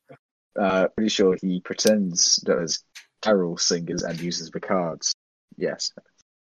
Is that what it says on the back of the card, Gareth? I'm just going to check Those that. exact words. Those exact words. Those exact words. Large cue cards. Yes. I call them, That's pretty much it. I call them Yep, flashcards. what Is I that said. acceptable? That's what I said. I just wrote cards. I Um, did cards at I the said door. Mark uses cards. Okay, mine is considerably harder. This is from the official Love Actually Snakes. screenplay book. There are 36 points available over the whole quiz. Richard Curtis only got 24 himself. So, question 1. How long has Sarah been working for Harry exactly? 1 Oh, point I for know each this. detail. I got that. I This is got one of the that. things that I wrote down. No, I don't know this. I don't know this. No part of it. No, no way. No way. I think know I this. think I'm that not is part going to of be it. a quiz question. If I get close, I'll be proud. I've got like a little bit close. I know. Yeah, I got by the way, just in case I get this right, like I actually have not read the back yet at all. So if anyone would like to say, I'll say what mine is first, just so if it's wrong, it's proof that I'm not cheating. I've gone 2 years, 7 months, 19 days, and 2 hours. Oh, I'm sorry. Wait, two That two is years. How 2 many years, months? 7 months, 3 days, 2 hours. Oh. Yep. Yep. I got 2 years and 7 months, but I couldn't remember the rest. So 2 years, 7 Yeah. months, 8 days. As soon as I heard her 2 say it, I hours, thought 2 hours. that's It going ends to in be a 2 hours. quiz question for Hold sure. on. Yeah, so it's a 2 it's a point for each Hold on. bit you get right. All right. Okay. So- Hold on. I'm going to change my answer. 2 years, 7 months, 5 days, and 2 hours. There you go. Can you change your answer after you? I don't know because I remembered so- all of it apart from the 5 days. Okay. So Gareth, your next card. Yeah. Okay. I'm just trying to pick one out at random because there is like 60 of them. Right. Oh, bloody hell. What present does Harry give to Karen for Christmas? You're kidding Oh, me, God. right? I think Yeah, I These remember too. cards are easier than this book. Who wrote this? I know. I don't remember it. Okay. All right. I remember part of it. I got can even it. name. I can even name the song she listens to while she's bawling her eyes out. Which is the same name as the album as well, isn't it? I think so. I didn't get the album name. So Gareth, how is it? In fact, someone needs to say what's their answer. CD. Joni Mitchell that's all I CD. The know. Joni Mitchell CD. But yeah, Joni Mitchell, both sides now. Yeah. What does it say on the card, Gareth? It's almost like you've got the cards in front of you because you all got it right somehow. It's like we've seen the movie. Well, Yeah. that does help. Okay, so question 2.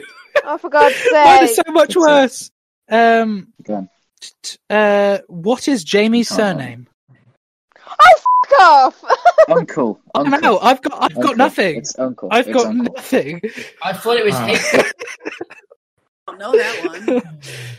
I thought Jamie was his last name and his first name was Uncle. Damn it. Oh, I hate this quiz. Was this ever Wow. said at all? Once? I'm gonna say Jamie Allen. Okay, has anyone got any answer at all for this? Smith. The answer is Bennett. Bennett. Bennett. I did not see that happening. It's probably Who like the written on a hell? piece of paper or something. So, Well, I'm calling bullshit. It's never mentioned. Gareth, what's your next question? Oh, I'm glad you bought those cards as well. 'cause Oh, this right. quiz is awful. Right, what we got here? Which Christmas carol does the Prime Minister sing with his bodyguards? Ah, Oh, I know this Yeah. Gavin is a That's great. my name, though. Gavin has a great King voice. Wenceslas. Great. Oh, Yeah, is it Good King Wenceslas? Retarded. It is It good is? King Wenceslas. Yeah. Please Yes. tell us there's no What? points for spelling, Gareth. No, I hope not, because I just got it wrong. But yes, it is Good King Wenceslas, yeah. I put Silent Night. I don't know carols. So, question 3 on mine. What is Natalie's octopus brother called? Ah, I know I- this. I know have that this too. in my. I have this I in know my it. notes, but I can't remember. okay. And I've I'm got not it, checking I've my got it, notes I've because got that will it. be cheating because know. I've got the whole script on my I've got it. notes. I know. I've got Lisa, it. I've got it. Lisa, I know. I've got it. Okay, I think I. Okay, right. Okay, I've got someone who knows. Give us. I've got it. I got it. I got it. All right. So the octopus It's brothers. Keith, right? Keith. No, it's Otto Octavius. What? What? Never mind. Never mind. It is. It is. Keith. He is not a Spider-Man villain. Okay. What was it? What's your next question, Gareth? Oh, I think we'll go to 20 between both of us, and then we'll leave it there because Okay, we're up otherwise to number it'll be Oh, different. okay, all right, yeah. Number Yeah, 7. we'll never finish this. right. I got words. What job do Jack and Judy have? Okay, got that one. Yeah. This is number 7, right? Wait. Yeah. Wait, which one's Jackie and which one's Judy? Martin Freeman and Joanna Page. Yeah. The ones who have this occupation. Okay, so I've just put sex scene stand-ins. Double for sex sex, scene. you know, that's right. Yeah, Yeah, it just stand-in says actors. actor stand-in. So yeah, anything along those lines, I will Yeah. accept. Okay, number 8 on here. What does Oh. Colin think the food at the reception tastes like? Oh, Ooh. little. Oh, Oh, I know. I don't know. I'm guessing. I've got part of it, but not all of it. I think. I think I've got it. I'm not too sure. I'm probably gonna like. No, kick I've not got myself. it. I've not got it. Don't Okay, ask me. someone give me an answer. I hope I I've got said it. dead baby's finger. Yeah, Yeah. dead put baby's little finger. I put Yeah. little boy fingers. I can't remember. I'm gonna give myself half a point for that. Half point for little Half boy point. finger. Yeah. I knew it was little fingers. I just couldn't remember of what. I knew it was dead baby's finger. It's one of my favourite lines. I think that's why I like it. He tries to thrust it into her face. She's like, I'm so proud of myself for that one. Not gonna lie. Okay, Shake's just said she has to go, so bye-bye, Shake. Thanks for joining us. Bye, Shake. Thanks for the brilliant Oh, song. Shake. Bye. Part of this. Thank you I for the fun. really appreciate it. I had a great time with all of you, and I hope you have a wonderful Christmas. And if you fall in love, actually, that's a bonus. Bye-bye. Doubt it, but bye. Bye. Okay. I'd like to So, fall in love. yeah, Gareth, what's your next question? Oh, right then. Here we go. This one I'm going to try Yes, I and make it will. harder, but no, it's not. What role does Karen and Harry's daughter play in the school nativity? Oh wow. Daughter. That's easy. Okay, yeah. Spider-Man King. Best role. The in mention, the mention of the scene where she mentions her role in the play is the only scene in the film that stops the film from failing the Bechdel test. play. What? Fun bonus point. Is that right? Ouch. Oh, hang on. I only got half of the role. It's okay, got it. Yeah. It's First Lobster. Oh, You're first there. lobster. There you go. You're right. It is. I just I mean, I got put Are you counting just lobster, or are we going First Lobster? No, I think you've got to be quite clear about it. It's got to be Ah. First Lobster. It's different character. Yes. Different Because character. well, in fact, I know the name of the actress who plays Second Lobster, and that's going to later on in the notes. Okay, my next question is: which radio station is Billy Mack interviewed on? Oh shit. But- Sorry, I don't I've think gotta that's stop what it was swearing. I don't even know. I don't. I feel like I've written down a gang name, so maybe I shouldn't say mine. Is that a gang name? Okay, has I don't know. anyone got the answer to this one? For some reason, I want to say Heart FM, but I don't think I'm right. No, it's No. not. The correct answer is Radio Watford. Oh, I put Oh radio. yeah. I put Radio Norfolk. I'm not saying Ah. it. But Get a half point for Norfolk. Point for Norfolk. I I'm did- not up I on did my get Watford. UK geography. I did get Watford before I actually checked the answers, so I'm proud of that. I still feel like I'm losing behind some of it, which is going to be really bad for this show. So, Gareth, what's your next question? No, we just done that one. Never mind. Try again.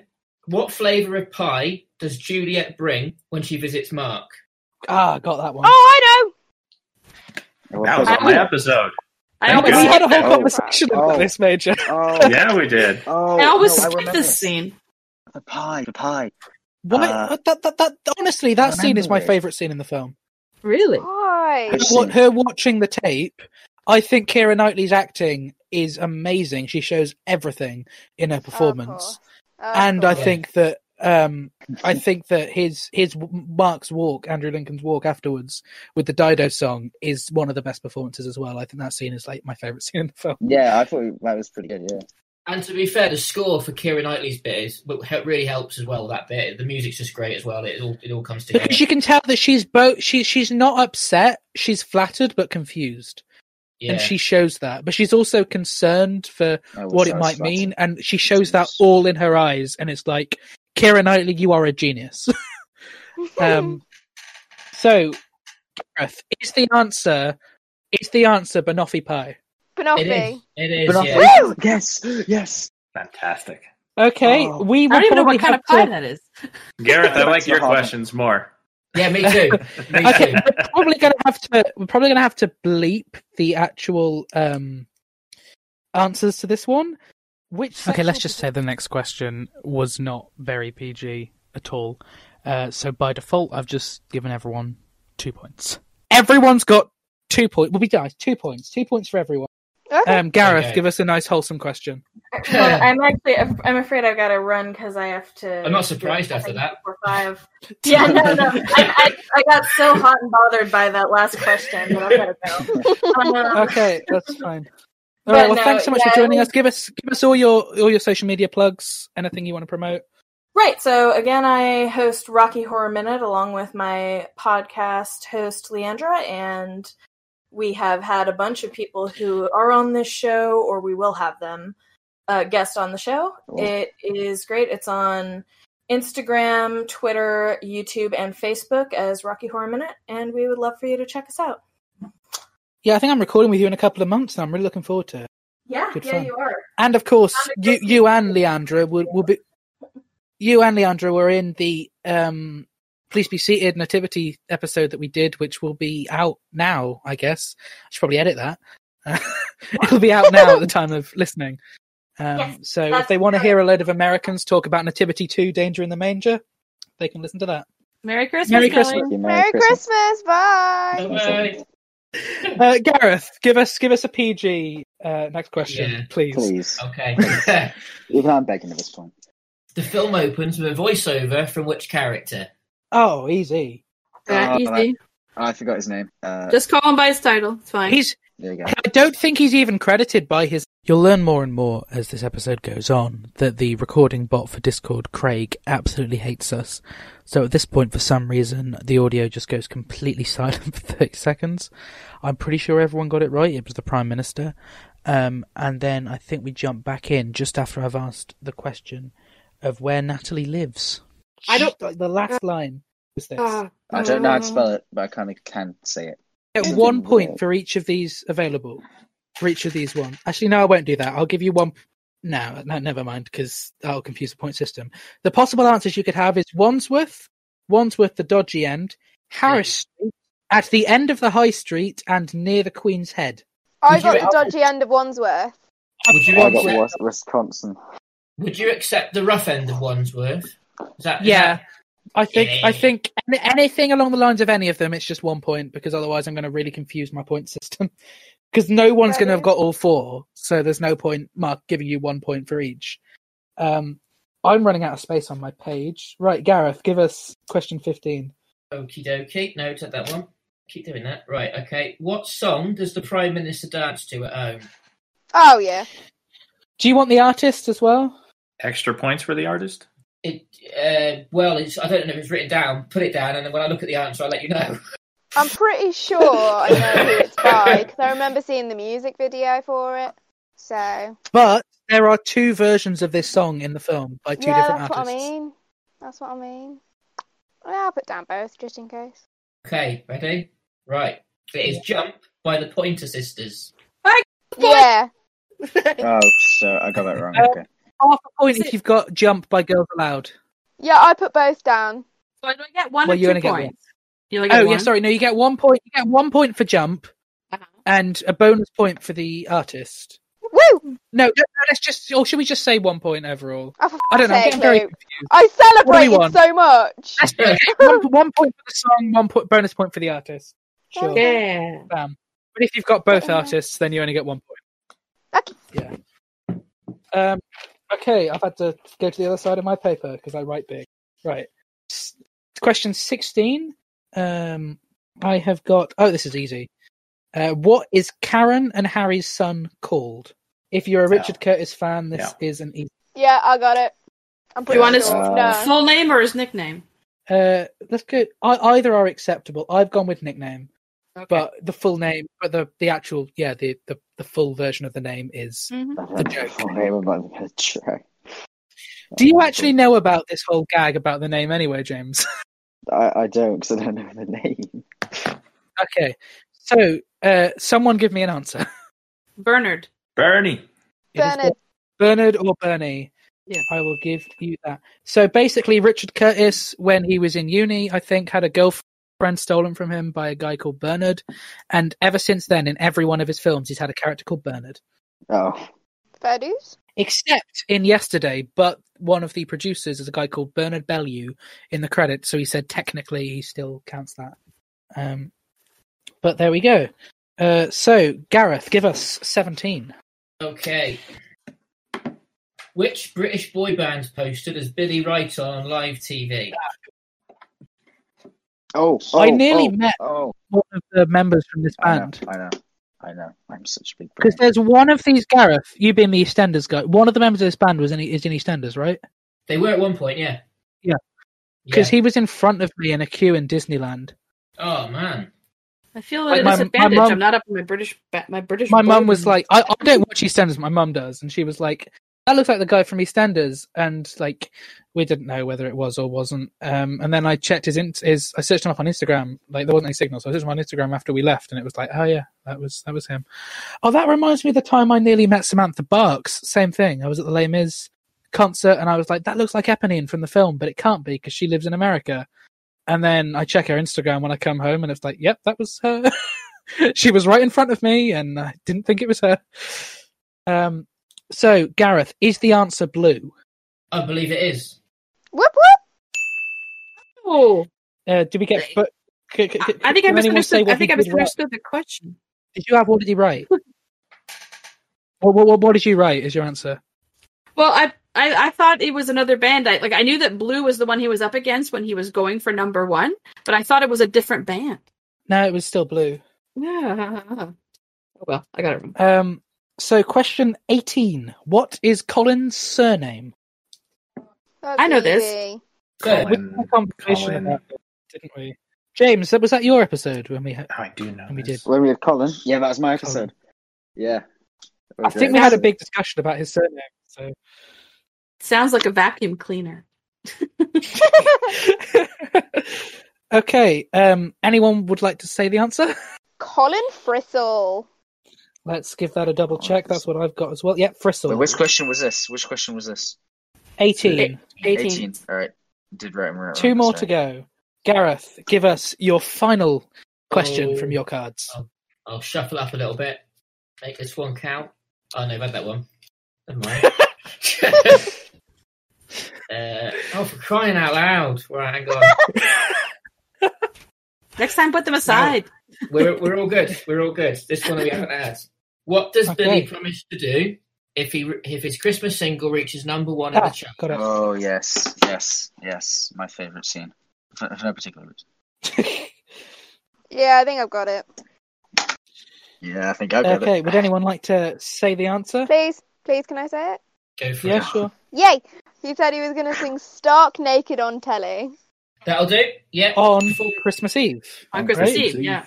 Yeah. The answer doesn't say when, but the TV bit is fine. So yeah, well done. I meant telly, but I put perform naked on Christmas Eve. I think that'll do. Got the naked bit in there. Yeah. Okay. So the final question. Okay. No boys. Okay. I'm not going to do the next one because it's a really easy one. Okay. Some of these are actually quite. Suddenly, the latter part of these are quite easy. I'm going to go with a really hard one. Dude! Okay. Right, yeah, I'm going to go with the very last question on here. And there are 7 points available. What are the 7 things the Prime Minister says make Britain great? Oh, f*** off! I just quit now. I swear some of them are a bit dated as well. I'm going to get 2 of them right because I'm a Manchester United fan, but other than that, I'm not sure. I have no idea, man. No, I got nothing. I've got 4, I think. I haven't checked. Oh, hang on, I've got another one. They're all coming to me now. I haven't read the answers yet. So the ones I've got are Churchill, Harry Potter, Shakespeare, The Yes. Beatles, David Beckham's left foot, Yeah, and David Beatles. Beckham's right foot. Let me I got just Beatles check that that's what it first. says on the answers page. Okay, so the points available are Shakespeare, Churchill, The Beatles, Sean Connery, Harry Potter, David Beckham's right foot, David Beckham's left foot. Yeah. So I only didn't get Sean Connery. I The original thought Harry script also Potter was included one. the original script also included a line about Catherine Zeta-Jones's breasts, but Hugh Grant found that he couldn't say that credibly in the context of a prime minister. Yeah, it's a fair point. Okay, so everyone count up your points. Can I ask a question? For question number 2, which was how long had Sarah worked for that guy, do you get a point for each part, or is it 1 point for the entire answer? Yeah, a point for each part. So you get a total of 4 points if you got it all. Yeah. I think it's out of 31. I think. Well, I did terrible. Out of 31. Okay. Alright, so I'll count these up now. We'll go. I'll go in the order everyone's on my screen. Why? Gareth, what did you get out of 31? Shockingly, I got 16, about half. James, what did you get out of 31? 15. That's good. 15 out of 31. That's good for someone who's seen the film once. Yeah. It was this morning. Well done. Yeah. Thank you. Lara, I what want did to you talk get about out of 31? it. Oh, for sake, and I'm one of the hosts as well. I got 19. That's still good. That's still No. good. Major, what did you get out of 31? I got 26. Hey. Sue, what did you get out of 31? I got 23. Oh, did I give a low? 27, yes. I got 27. Bruh! Did I give a lowest? Thank goodness for that.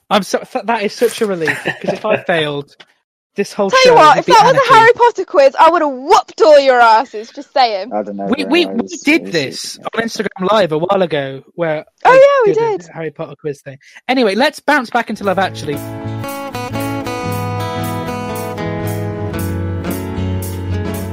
To tackle the next 23 minutes of Love Actually, we've done the first 11.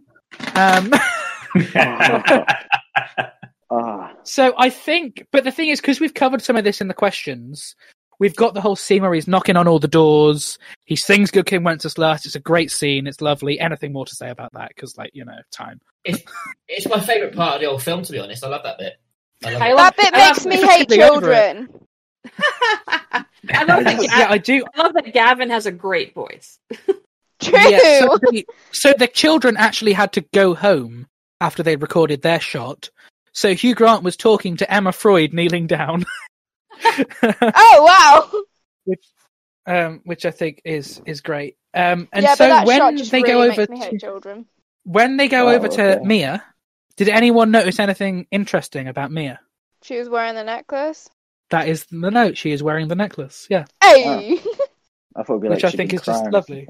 No, it's not. I'm not that deep. I was just like, I just wrote in my note, she's wearing the necklace. The necklace. Because I felt clever, even though I heard it in the commentary and it wasn't my own comment. But I felt clever anyway. That's just me. But as I film citizen.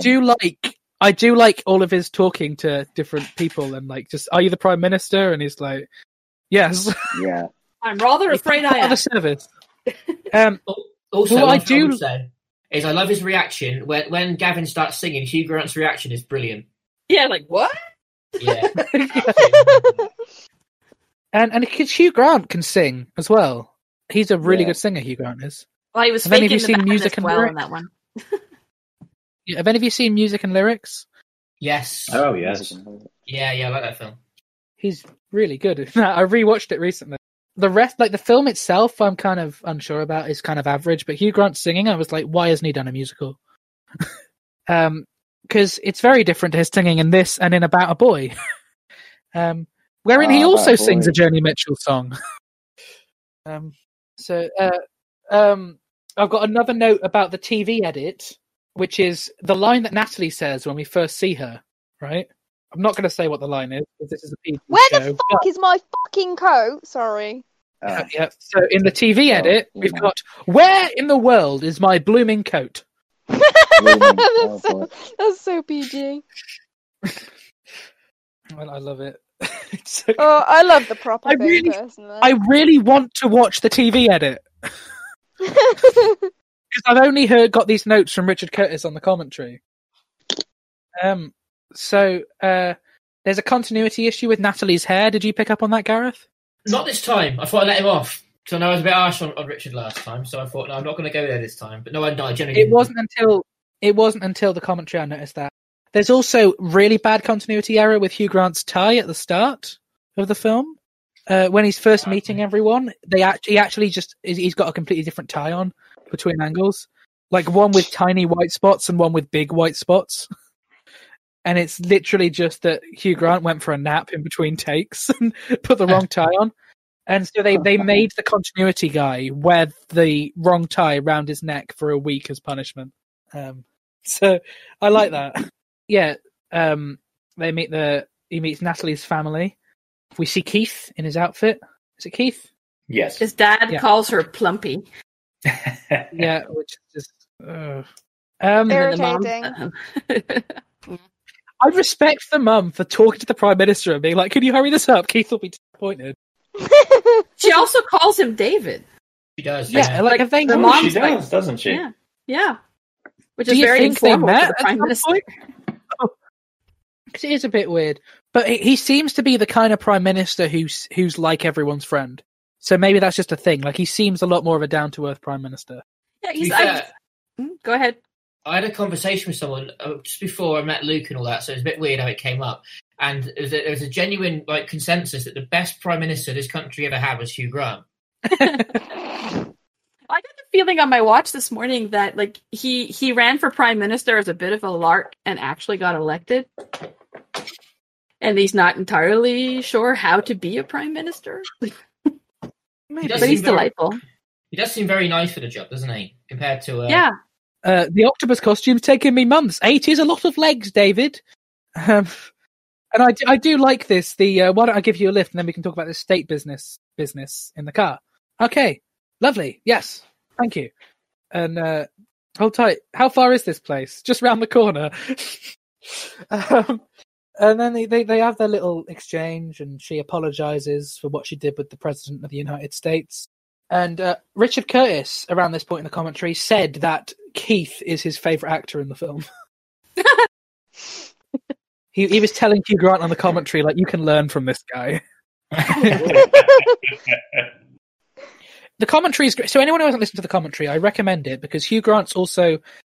Colin Firth isn't on the commentary, but Hugh Grant's just hating on Colin Firth for the whole commentary, and it's great. It's How so dare funny. he?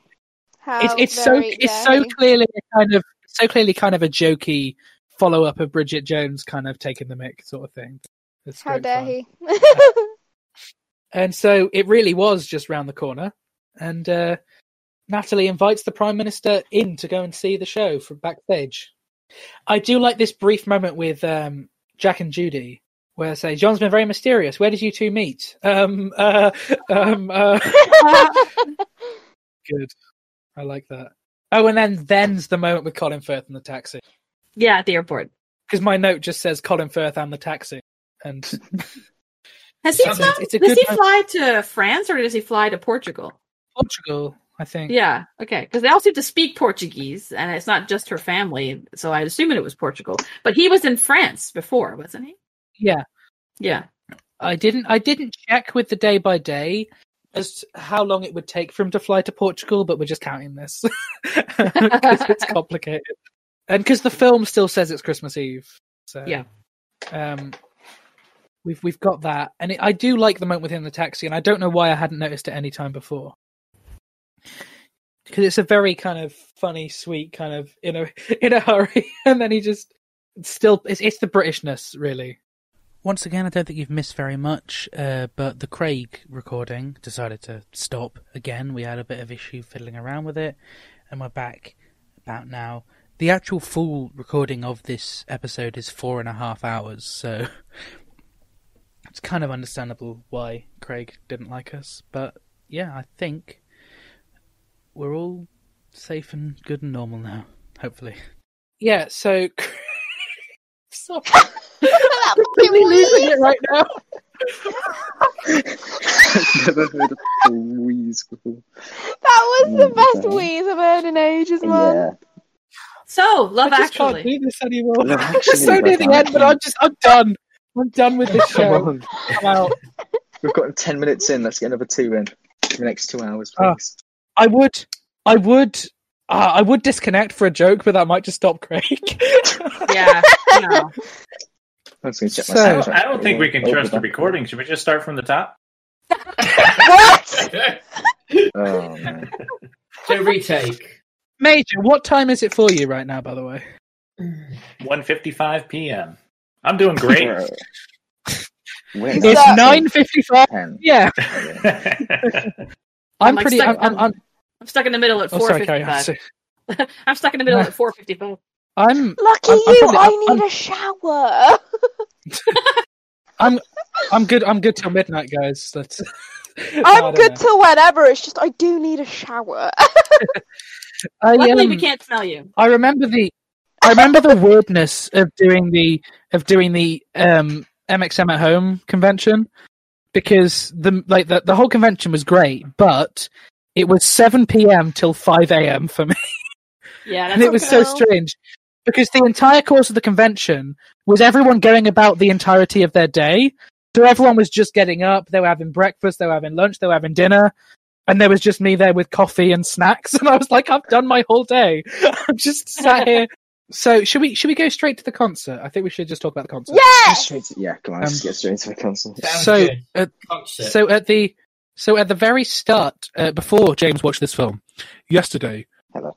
I sent James a message with a screenshot of 2 of my notes saying, no context, here's part of my notes for what we're talking about. And it was, Scarlett Curtis is lobster number 2, and the sentence, the phrase, Spider-Man King. Still And you disappointed. were really disappointed about am. Spider-Man I King. am. I really wanted, I don't know if you guys have watched Bad Education, but there's the part where they're running for class president, and one of them is just dressed up in this really baggy Spider-Man costume. I really wanted that, but just him with a crown on, and I had such high expectations. And I don't know, I feel like the movie's just failed in general because of that. The thing is, Spider-Man King is one of my favourite gags in this film. I love it. I just wanted a proper Because Spider-Man it King. feels just like the kind of, you can picture the conversation with that kid and his parents. You're going to be a king. I don't want to be a king. I want to be Spider-Man. Well, okay, well I'll paint your face like Spider-Man then, but you've got to dress in that king costume. Yeah, And it's the whole homemade feel where there's no fixed style. Everyone's costumes have been made from home. You've got some who've got amazing grand costumes. You've got some who've just got a bit of papier-mâché. You've got And then you got Spider-Man King. Yeah, who's a legend. So as I said, Scarlett Curtis is lobster number 2. That's Richard Curtis's daughter. She's also now a really successful feminist activist and writer. I like the song. Let's all sing it. Catch a falling star and put it in your pocket. Save it for a rainy day. Catch a falling star and put it in your pocket. Never let it fade away. I'm doing a dance to it. Never let it fade away. Never let it fade away. I'm going to have fun editing that. Yeah, good luck. I love how the singer didn't join in though. Yeah, you've... Singing is my life, and I didn't even join in. Well, Lara, I think that means that you have to do the whole of the next song on your own. Oh. Wait, what's the whole of the next song? That'd be the Mariah Carey one that gets us pulled. You're hilarious. Oh, I've got a lot of notes for the Mariah. So we'll go straight to Mariah Carey song. No. 200 girls were auditioned to play Joanna. And apparently, although I believe some of you are disagreeing with me, Olivia Olson was so good that they had to add in breaths in order to make it sound more like she was a child, as it was unbelievable. No offense, right? Oh, Okay. Granted, the performance was great. The vocals, right, they were okay. I'm sorry, I'm so picky with vocals because obviously I You should take hear my music. covers of Sanctuary by Joji then. Let's make the comparison then. Let's compare it to. Let's compare it to Lara. You compare it to secondary school stuff, Sorry. but she is a primary school student. And yeah, Laura, I feel like your claims aren't allowed until we've heard your version. Yeah, Laura. Yeah, Laura. Let's go. Do I have to actually? Guest star just killed the co-host. Guest star. I was gonna say no, but the fact that you just asked that as if you had to and you were part way into giving in makes me say yes. Oh no, what have I done for myself? What the fuck? Okay, right. She can't sing, she needs a shower. Well, what part do you want me to sing? The whole thing. The part that's whole not thing. copyrighted. Everything Olivia Olsen did. I can't remember what she did. I'll just do like a small part of it. Do a small part. And the piano, and the guitar. I'm really and the embarrassed now. Okay, we will make the noises of the instruments. Alright. So, I don't want a lot for Christmas. There is just one thing I need. I don't care about the presents underneath the Christmas tree. I just want you for my own, more than you could ever know. Make my wish come true. All I want for Christmas is you. Okay, that was actually really good. Yeah. Credit to the sound editor as the moment where Sam lifts his finger to point to his dad, to do the thing with his dad. He has the cymbals still playing, but the drums cut out because he can't be playing the drums while he's lifting his finger. Yeah. So, to the sound editor. There was going to be a love story. I don't know whether it was filmed or what it was between two of the teachers. Oh, Mandy and Adam. Okay. Oh, Adam. Don't know who they are, but they're apparently in that scene. And my favourite note, and actually bits in the entire film, I think, takes place during this song, which is Sam's face at the "All I Want for Christmas Is You" when she points at him, and then he smiles. Oh, I feel his pain. I have teared up multiple times at that moment because how happy he looks, and then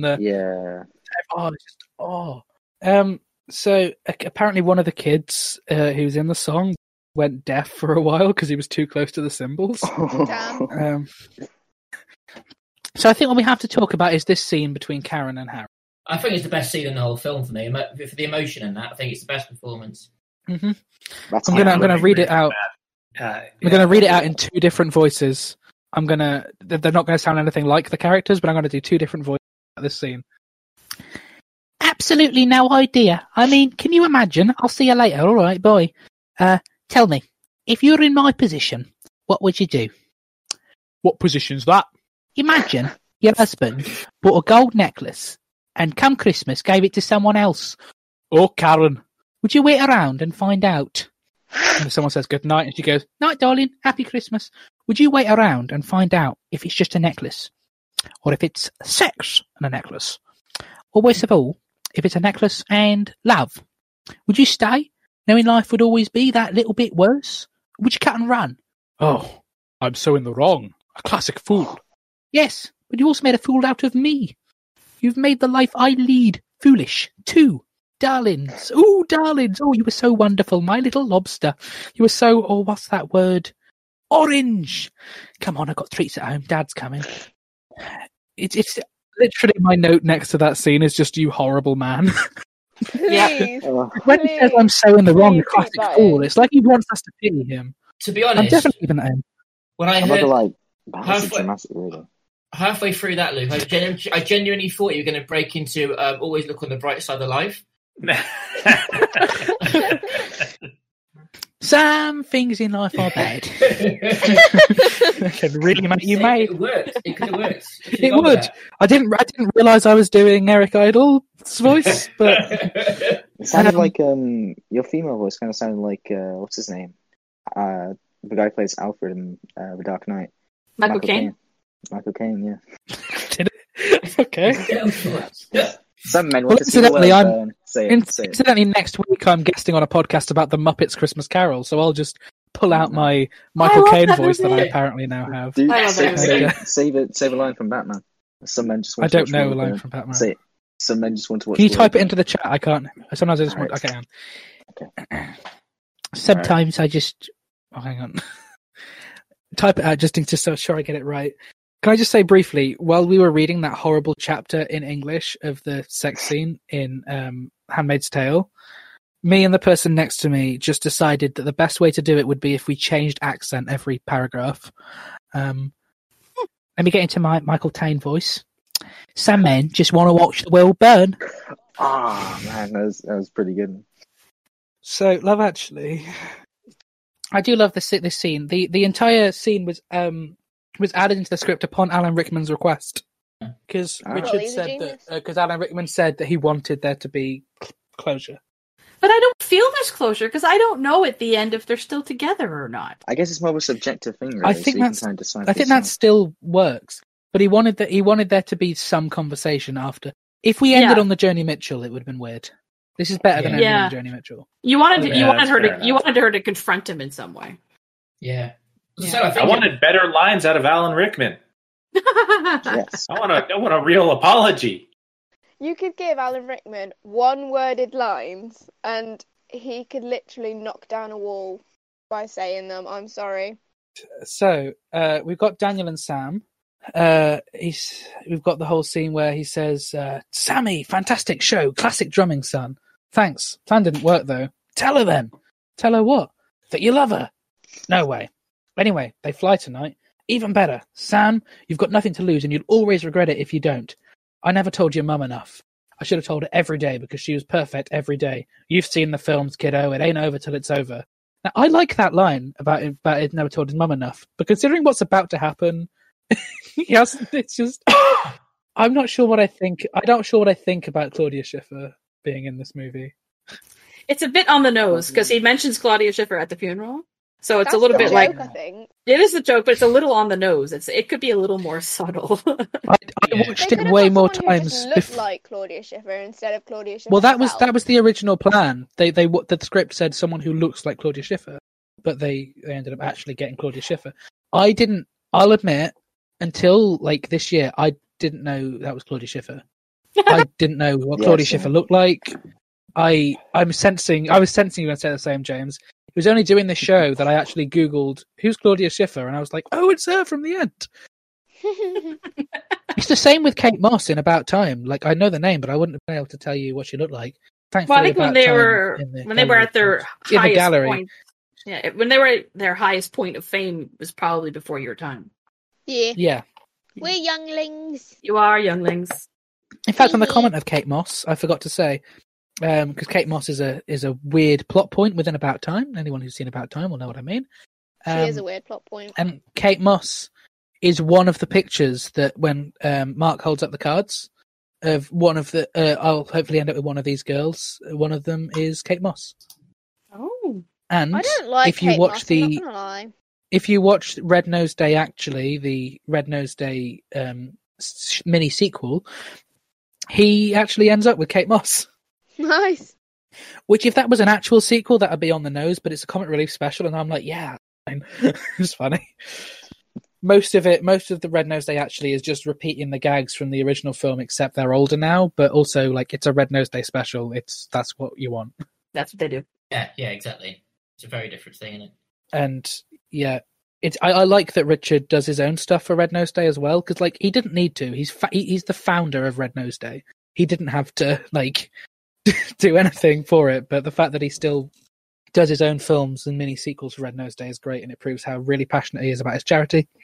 Yeah, and not only that, that particular one, it's actually really funny. Like, it's not just like it's just a bit. Yes. He's just cobbled it together. You can see a lot of thought's gone into that. Yeah, the Four Weddings one is great as well. That they did, I think that was like last year or the year before. I'm not sure. I've got fingers crossed for Notting Hill next year because Red Nose Day is in March, and it's like, please. I'm kind of wondering, would it be better if Claudia Schiffer was just playing herself? Is it weird that it's someone who looks like Claudia Schiffer but isn't Claudia Schiffer, or should Claudia Schiffer have just been playing herself? Well, I mean, would you really get Claudia Schiffer walking through a school? Exactly, that's kind of my. Would you really get the Prime Minister walking through a school? Yes. Well, if he's played by Hugh Grant, then yes. I mean, you know, have you seen About a Boy?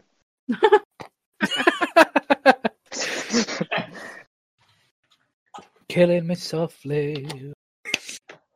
This show's killing me softly. Yeah, it is. Not that softly. Yeah, you and me both. No, not that softly at all. It was fine until this episode. Yeah, I think Right. you should have 2 parts, really. I mean, I did say Two this. I part was like, should recording. we just split it up? And he was like, no, let's get it all done. Yeah, but you know what that means? Either in making it 2 parts, we have released 2 episodes on Christmas Eve, or we're releasing an episode on Christmas Day, and who's listening to this on Christmas Day? No one, but still. No one's listening to it on Christmas Eve either. Yeah. that's Not a this good long. I'll have to get Robert to show us the stats to see if anyone actually listens on Christmas Eve. Might just be me. And me, I'll probably you'll listen get to me, it. yeah. I'll listen to it. So let's go straight to the 2 big romantic gestures at the end. Woo. We've got Jamie to Aurelia in Portugal, and we've got Sam to Joanna in the airport. So let's see whose story is everyone more invested in of the 2. I think I'm more invested in Jamie and Aurelia. Yeah, I think now Yeah, actually me if you didn't cheat, Yeah. I mean, 2 kids who are like, "Oh, I love you," like, you know, exactly, yeah. whatever. Who cares? You guys don't know why. Okay, I genuinely thought everyone would say Sam. I'm really invested No, in I'm Sam. with them on this one because they're Yeah, just kids and like, who gives a damn Gareth? about kids? Exactly. What do you? To be honest, because I was going to be awkward, I was more, maybe because I'm just a bit immature myself, but I was more hooked on Sam, if I'm honest. You know? Yeah, for me, it's not necessarily. Whilst it's not necessarily the actual love of Sam and Joanna. It's the love of Sam and Daniel. Yeah, I found that. I felt I felt it brought them closer together. It felt like there was a lot of healing going on in that. You know, a lot of like closure to do with the mother and stuff. You know, Yeah, and I felt like that- the fact. I like the addition that he's a stepdad because Yeah, I it think it makes suggests that there didn't have to be any connection between them at all. I've often said this for personal reasons as well as just, you know, thinking it anyway, that sometimes, and it's not always the case, but if you can have that amount of love for a child you don't biologically have any commitment to, that in some ways is stronger. Yes. I guess. Yeah, you know? And I felt with them that wouldn't have been as powerful if it was his actual dad. Mm. Yeah. Well, what stood for me is the fact that Sam. I think this is when you were on the show, actually, Gareth. Sam doesn't open up at first about the love, about the love thing, To see the because bench, he should be grieving for his mum, because if Daniel's his stepdad, then the likelihood is that Sam knew his mother longer than Daniel, and if Daniel's still upset, then Sam feels wrong for having anything else on his mind. Yeah, and that definitely came across. And in that feels scene. so true and so real. Yeah. Because Daniel that's the Daniel thing, that's does the say thing that with, he's mourning though, because he says when he's talking to Karen near the beginning, he says he hears him crying in his room. yeah. So Sam is I still mourning. think I still think there could be a sort of that the love thing still be connected a little bit into that, but I think it's I'm not still, saying there's. he's I definitely think there's still guilt. mourning. Yeah, there's guilt. Yeah, I think that's what it is. It's because that's Yeah. the thing with grief. It's the guilt about thinking of anything else. Because the moment you realise that you have done, you feel guilty. I think he's upset because he doesn't think he's upset. Like he's upset Yes. about the fact he's not upset enough. I've definitely been there. Yeah. Yeah, I Or have I've as been well. there with I've been there with anxiety as well. But Yeah. I've been anxious that I've not been feeling anxious. Yeah. I've been anxious Yeah. that like little things have made me more nervous than actual major things. It's weird. And then you notice that actually I'm still feeling anxious about it if I'm feeling anxious about feeling anxious about it. And there's a whole kind of weird cycle Yeah. that it makes perfect circle. sense. Weirdly, randomly, a few years ago, I saw an interview of a guy, some Olympian. I can't remember. It was after the London Olympics. I can't remember what the sport was. He wasn't particularly famous, but and I always remember his interview after. He won gold actually, but he was all nervous the night before the event, and then he was so sure he'd be really anxious and nervous the next day, and he woke up really relaxed. And he said in the interview, "I woke up relaxed, and then I panicked." He panicked because he wasn't panicking. You know, Yeah. so I think that does happen. It happens when you expect something to happen and it doesn't, whether that Yeah. thing is negative or positive, and Yeah. that can make your wheels start to turn in your head. So let's go to Portugal. Let's not deal. Guys, pack your bags. I didn't know there was these kind of perks with this podcast. That's pretty cool, bro. I'll pack I my didn't. bags. I'm excited. Admittedly, you probably could have gone to Portugal in the time we've been recording. We actually could. I'm actually going to It's been like check. 4 What's the hours. how long is a flight to Portugal? Yeah, we could have gone. We could have gone, Luke. You've been recording for about We 3 could, hours we and could have 49 been, we minutes. could have been back. Yeah. Birmingham Flight Airport to isn't too bad. Portugal is 2.5 hours. Yeah, we Yeah. could have made it to Birmingham, Luke. Nailed Luke, we it. could have made it to Birmingham. It's but that's weird. Also, I realize every reference we make to how long the episode is it proves to the listeners how much we've cut out. Yeah. Like if we've been recording for 3.5 hours, then they know that we've cut like 2.5 hours. The actual thing's just 10 minutes. Not to depress anyone, but when he bumps into Claudia Schiffer, there's still 10 minutes left in the clip. So, Well, you know, that's, well, Good night, guys. well, move that's, along. that's killed the morale. I'm just saying, Jane we Foster should, even being move working. along. To be kind of fun about it, though, when the actual whole clip ends, the piece of music that starts playing is the same as our end music for this show. So Oh yes, because that makes me feel so much better. Everything's so brilliant. no, it That's just it. means that when we get to that scene, we can cue our end music, and it'll be God only knows, like in the film, and it'll be lovely. Luke, I don't know if you're trying to make me feel better, but it's not working. I don't even Yeah. know anymore. So Jamie goes to Portugal just because. Why the heck not? He's a rich middle class man. You can go to Portugal if you want, in the spur of a moment. Of course, on Thank you very Christmas much. Eve.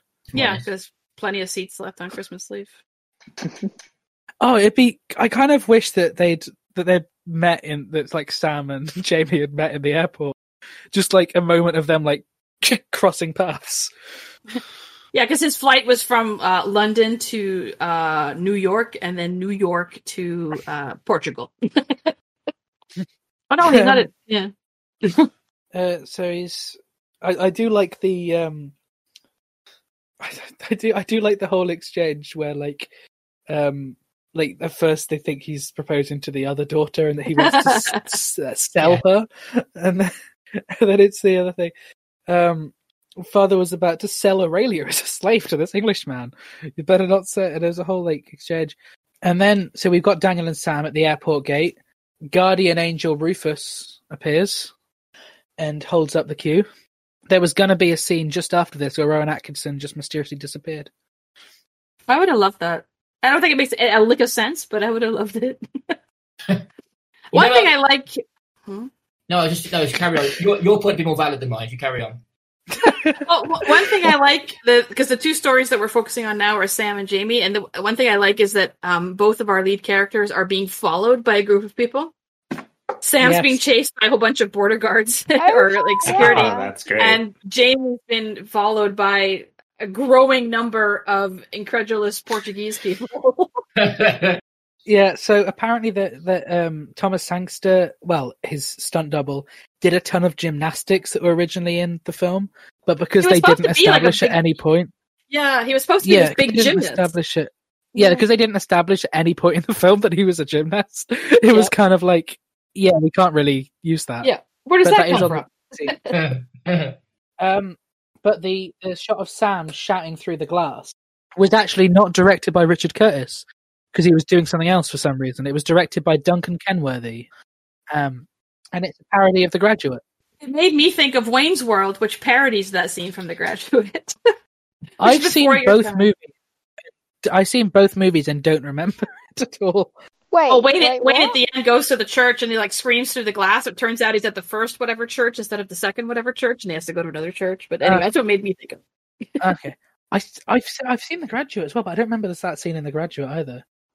I've seen clips of it, but I haven't seen the whole movie. It's problematic. Yeah. Swap the gender roles, and then what you got, basically.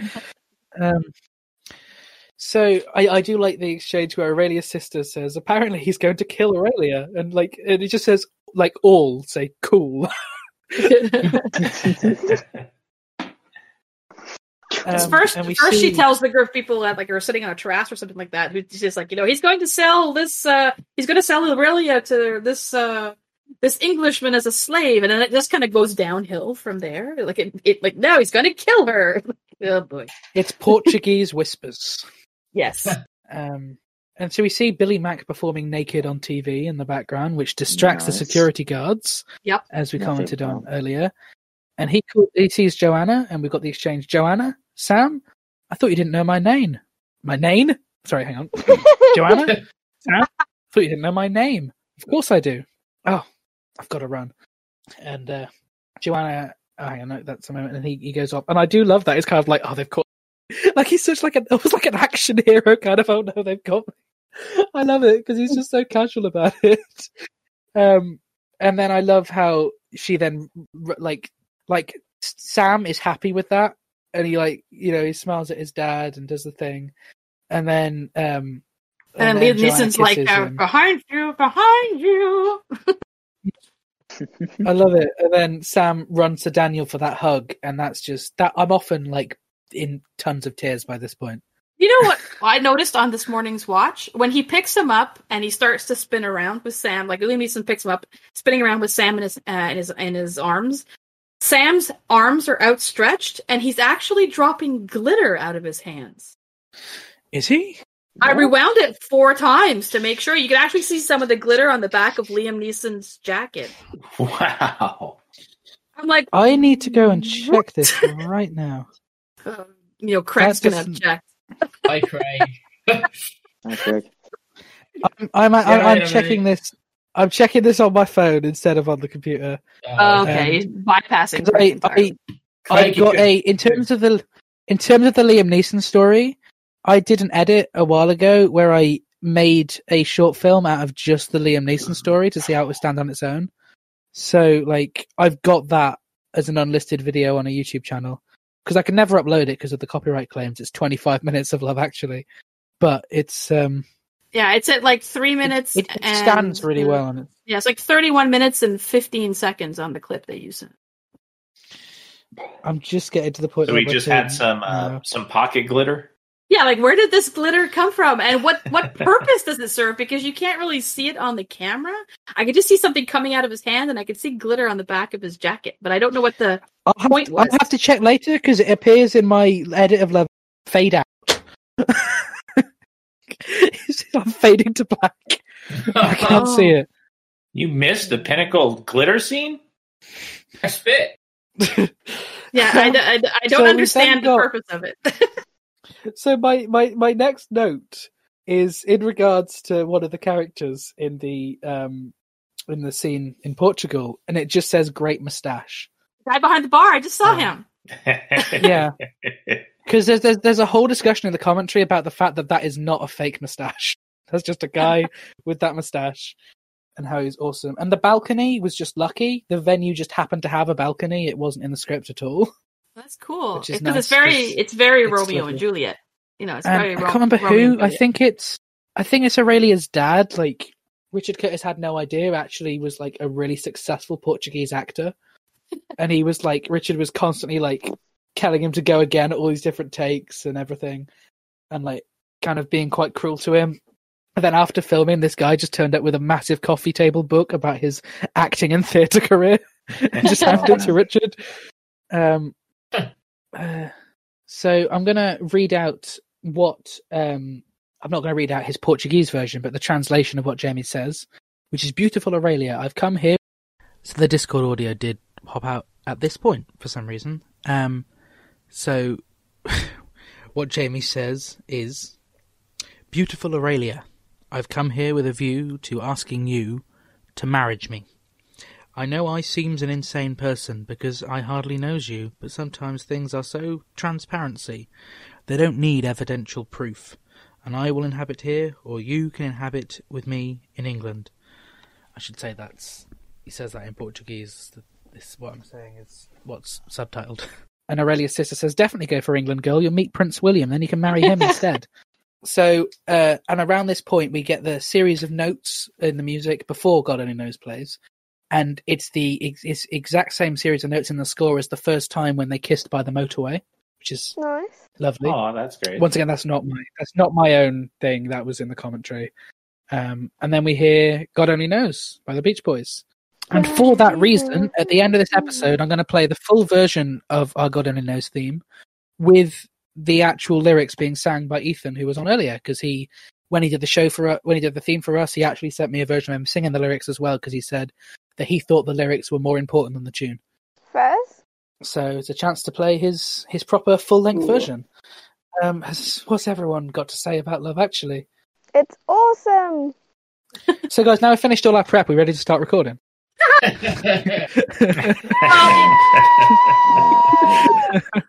In like typical movie podcast fashion, we've gone like 3 times longer than the length of the actual movie. Obviously, a lot has been edited out to the fact that we're now just about the same length as the movie. Yes, we have, haven't we? Yeah. Oh. To be fair, we could have got I've been a awake flight to Portugal. We could have got a flight to back. Portugal, and we could have watched Love Actually in its entirety on the plane. Exactly. All together. And we could probably on our way to Minnesota to meet Colin as well in that American bar. Yeah. Minnesota? I think you mean Wisconsin, though. Wisconsin, it's both, isn't it? What? No, it's No. Milwaukee. Milwaukee, that's it. I'm tired. It's 11:07. I've I'm been to hungry Milwaukee. again. It's a nice town. I've gone. You know when you've been awake for so long after a meal that you become hungry again. Yes. Yeah. Yes. Right. Definitely there. So, have we got any final notes on Love Actually or on this show? Actually, I do have a think slight problem with it, and I just want to cause a little bit of controversy. Sure, all right? I probably agree Now- with you. All right, I like my movies to be very gritty and grounded and realistic, with a bit of fantasy mixed in, right? Which is why Like Tarantino, Yes. gritty Yes. and grounded and realistic. Yep. A bit of fantasy. Right. Now, my problem with this is that not everyone really gets a happy ending, and this movie just kind of feels like it's just like, hey, you get a happy ending. Hey, you went to America and got a happy ending. You get a happy ending. Everyone gets a happy ending. I've not had a But happy Sarah and Carl don't end up happy. I don't think It's subjective. Yeah, I don't think It's Karen and subjective. Alan Rickman Karen help. and It's subjective. If you want Harry, them to stay yeah. together, they stay together. If you don't want them to stay together, they get a divorce and they share the kids. There you go. That's how I read it. Yeah, but it's Christmas. Rom-coms aren't my area really. Not my favourite Yeah. kind of films. But Love Actually for me is probably It's if I have to watch any enjoyable. film of that kind, Love Actually be the first thing on my list. Yeah. Agreed. Well, for Yeah. me, I for love me, the direction. rom-coms, no. Richard Curtis movies, way yes. I don't know. I feel like his stand so separately to the rest of romantic comedy cinema. That's probably why I like it. After watching that, I really Notting have appreciation Hill of Richard Curtis. is beautiful. Notting Hill is a great movie. Yesterday is a great movie. About Yeah, Time it's is a alright. great movie. It certainly No, I helps the did- fact I that he's a good did writer. like Yeah. Yeah. I didn't know Yesterday and was heck, actually I'm by gonna- him until recently. He also created Mr. Bean, so shout out for that. That's Yes, that's amazing. Mr. Bean. Comic Relief is a great charity. You know, if you're looking at anyone who's contributed to British cinema, you'll struggle to find someone, certainly from a writing Guy perspective, Ritchie. would be Edgar him. I think in the area that Richard Curtis is in, I don't think anyone can Okay. touch him. I don't think anyone would. No, it's No. if anyone ever compared any of my films in the tiniest way to a Richard Yeah. Curtis movie, Yeah. I would be flattered for years. It would be the same for me with Tarantino, really, Luke. Yeah. Yeah. Right. Shall we do social media plugs? Yes! Yes. Gareth, where can our listeners find you on social media? Social media is our best bet. The Facebook page, you look up simply just Rocking Horse. That's the best place for us. Instagram, Rocking_Horse_Oswestry. Said at the top of the show, we do creative films, short films, planning feature films, acting for camera workshops, and all that sort of stuff. If there's a camera involved, we probably do it. So yeah, come and find out about us. James, where can our listeners find you? You can find me on Instagram at James_J_L and Spotify James Lyon and YouTube James_JL. Look out on all those for new content coming soon. Ooh, that was That you was written that clean. down, haven't That you? was very clean. Yes. Major, I am where can our proper- listeners find proper. you? All right. If you want to listen to two middle-aged men talk for an hour about a 23-minute cartoon from the 80s, You can find us at reflexpoint.podbean.com or on Instagram at reflexpointpod. Only an hour on 23 minutes? You're a lightweight. Yeah. Take it seriously, try to man. keep it tight. We've been up for hours. It's been 4 hours. Where can I find you? I'm just a regular human. I'm not really I have nothing to promote. But if someone really wants to talk to me, they can reach me through the Christmas Actually Love Actually Day by Day Facebook page. Everyone, click like. Sue, I only started my podcast, so I'd have something to plug if ever I was a guest. I got to start doing that. But it would just be so funny if suddenly I just get a load of messages. I think I'm popular, and they all say for Sue. Yes, let the adulation pour in. So, Lara, Hello. where can our listeners find you, if anything, if social media still exists? Who knows? I think we're in a If you dystopian didn't say world social media, I was literally going to say you can find me in the shower. Anyway. So, you can find me on Instagram, LaraCollier_official. You can find me on Facebook, Lara Collier Music. You can also download my song Moving On off Spotify, Amazon Music, iTunes, all that jazz. You can also find my 2 music videos that I did with Luke on Bottle Productions on YouTube. We did Moving On, the music video, and then the Happy Song music video. Then I also have. They can also hear you next week. They can hear you next week in the MXM Awards. What were the 2 songs you did then? I think I know, but I want to double check. Okay, the 2 songs that I did were 2 original songs, I Will and Couldn't Ask for More. So the halftime show with the Move by Minute Awards, that's when you can hear those 2 songs. Yeah. There we go. Anyway, back to your plug, sorry. It's fine. And then I also have my own YouTube channel, which is just Lara Collier, and you can see 2 music videos that I have. Well, not really music videos, but just 2 songs I've put up. One original called 1000, and I did a cover of Burn from Hamilton. I want to see how smooth I can do, because when I get it, it's almost like make it smoother than you know like memory foam, that the moment I say the first word of my social media, it all comes through. So let's see what I can do. Shall I try and say it as fast as I can, or shall I actually do it smooth? Do it smooth. I'll do both. I'll do it as fast as I can first, and then I'll do. Listen to find me on Twitter, llama_bottle0, Instagram, Luke, Facebook, podcast, Radio Print, Dubai, Arsenal, short from the Alabama, Luke Calendar, hey. The show's on Facebook and Instagram at Christmas Act Pod, the Christmas IMDb at Christmas Act. I stumbled on the last bit. That was impressive. I didn't even understand half of actually, that. No, I didn't get any of that. I'll have to slow that down to actually prove to you that I was saying stuff. Listen to find me on Twitter, llama_bottle0, Instagram, Luke, Facebook, podcast, Radio Print, Dubai, Arsenal, short from the Alabama, Luke Calendar, hey. The show's on Facebook and Instagram at Christmas Act Pod, the Christmas IMDb at Christmas Act Parley. I stumbled on the last bit. But are you talking about the symptoms of your podcast? Like a prescription commercial? The listeners can find me on Twitter at llama_bottle0. It's a very old page that I created when I was like 12. They can find me on Instagram at the Ginger Luke. Find me on Facebook at Luke Allen Film. All podcasts, radio appearances, newspaper articles, short films, and that's always so hard to say when it's fast. All podcasts. I forgot what I said now. All of that at lukeallen.co.uk.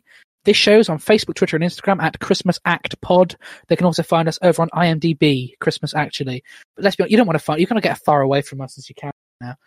I'm happy to tell you, listeners, that you won't be able to hear any more of this show for a month. When we'll be back briefly to talk about the airport scene. It's going to take them a month to listen to the show. We're good. She's got a point. She has got a point. Laura, you're optimistic. They're not listening to the show. I can't wait for the director's cut. The director's cut's going to be amazing. I can't wait for the deleted scenes. This will be my director's cut. Seriously, guys, are we done? I think we're practically done. So thank you genuinely so much for sticking here for 4 and a bit hours. I am very apologetic to both of you who have actually got college tomorrow, and appreciate the fact that you've actually stuck through for this. Of course I'll stick through. I haven't even done my homework. That's due tomorrow, so yeah. I've got I'll just 4 songs songs to learn. So hey guys, thank you for listening to this mini episode and minutes. Mini. We'll play ourselves off with the sounds of Ethan O'Mahony singing "God Only Knows" by the Beach Boys. Cheerio. That sounded so weird, whispering cheerio.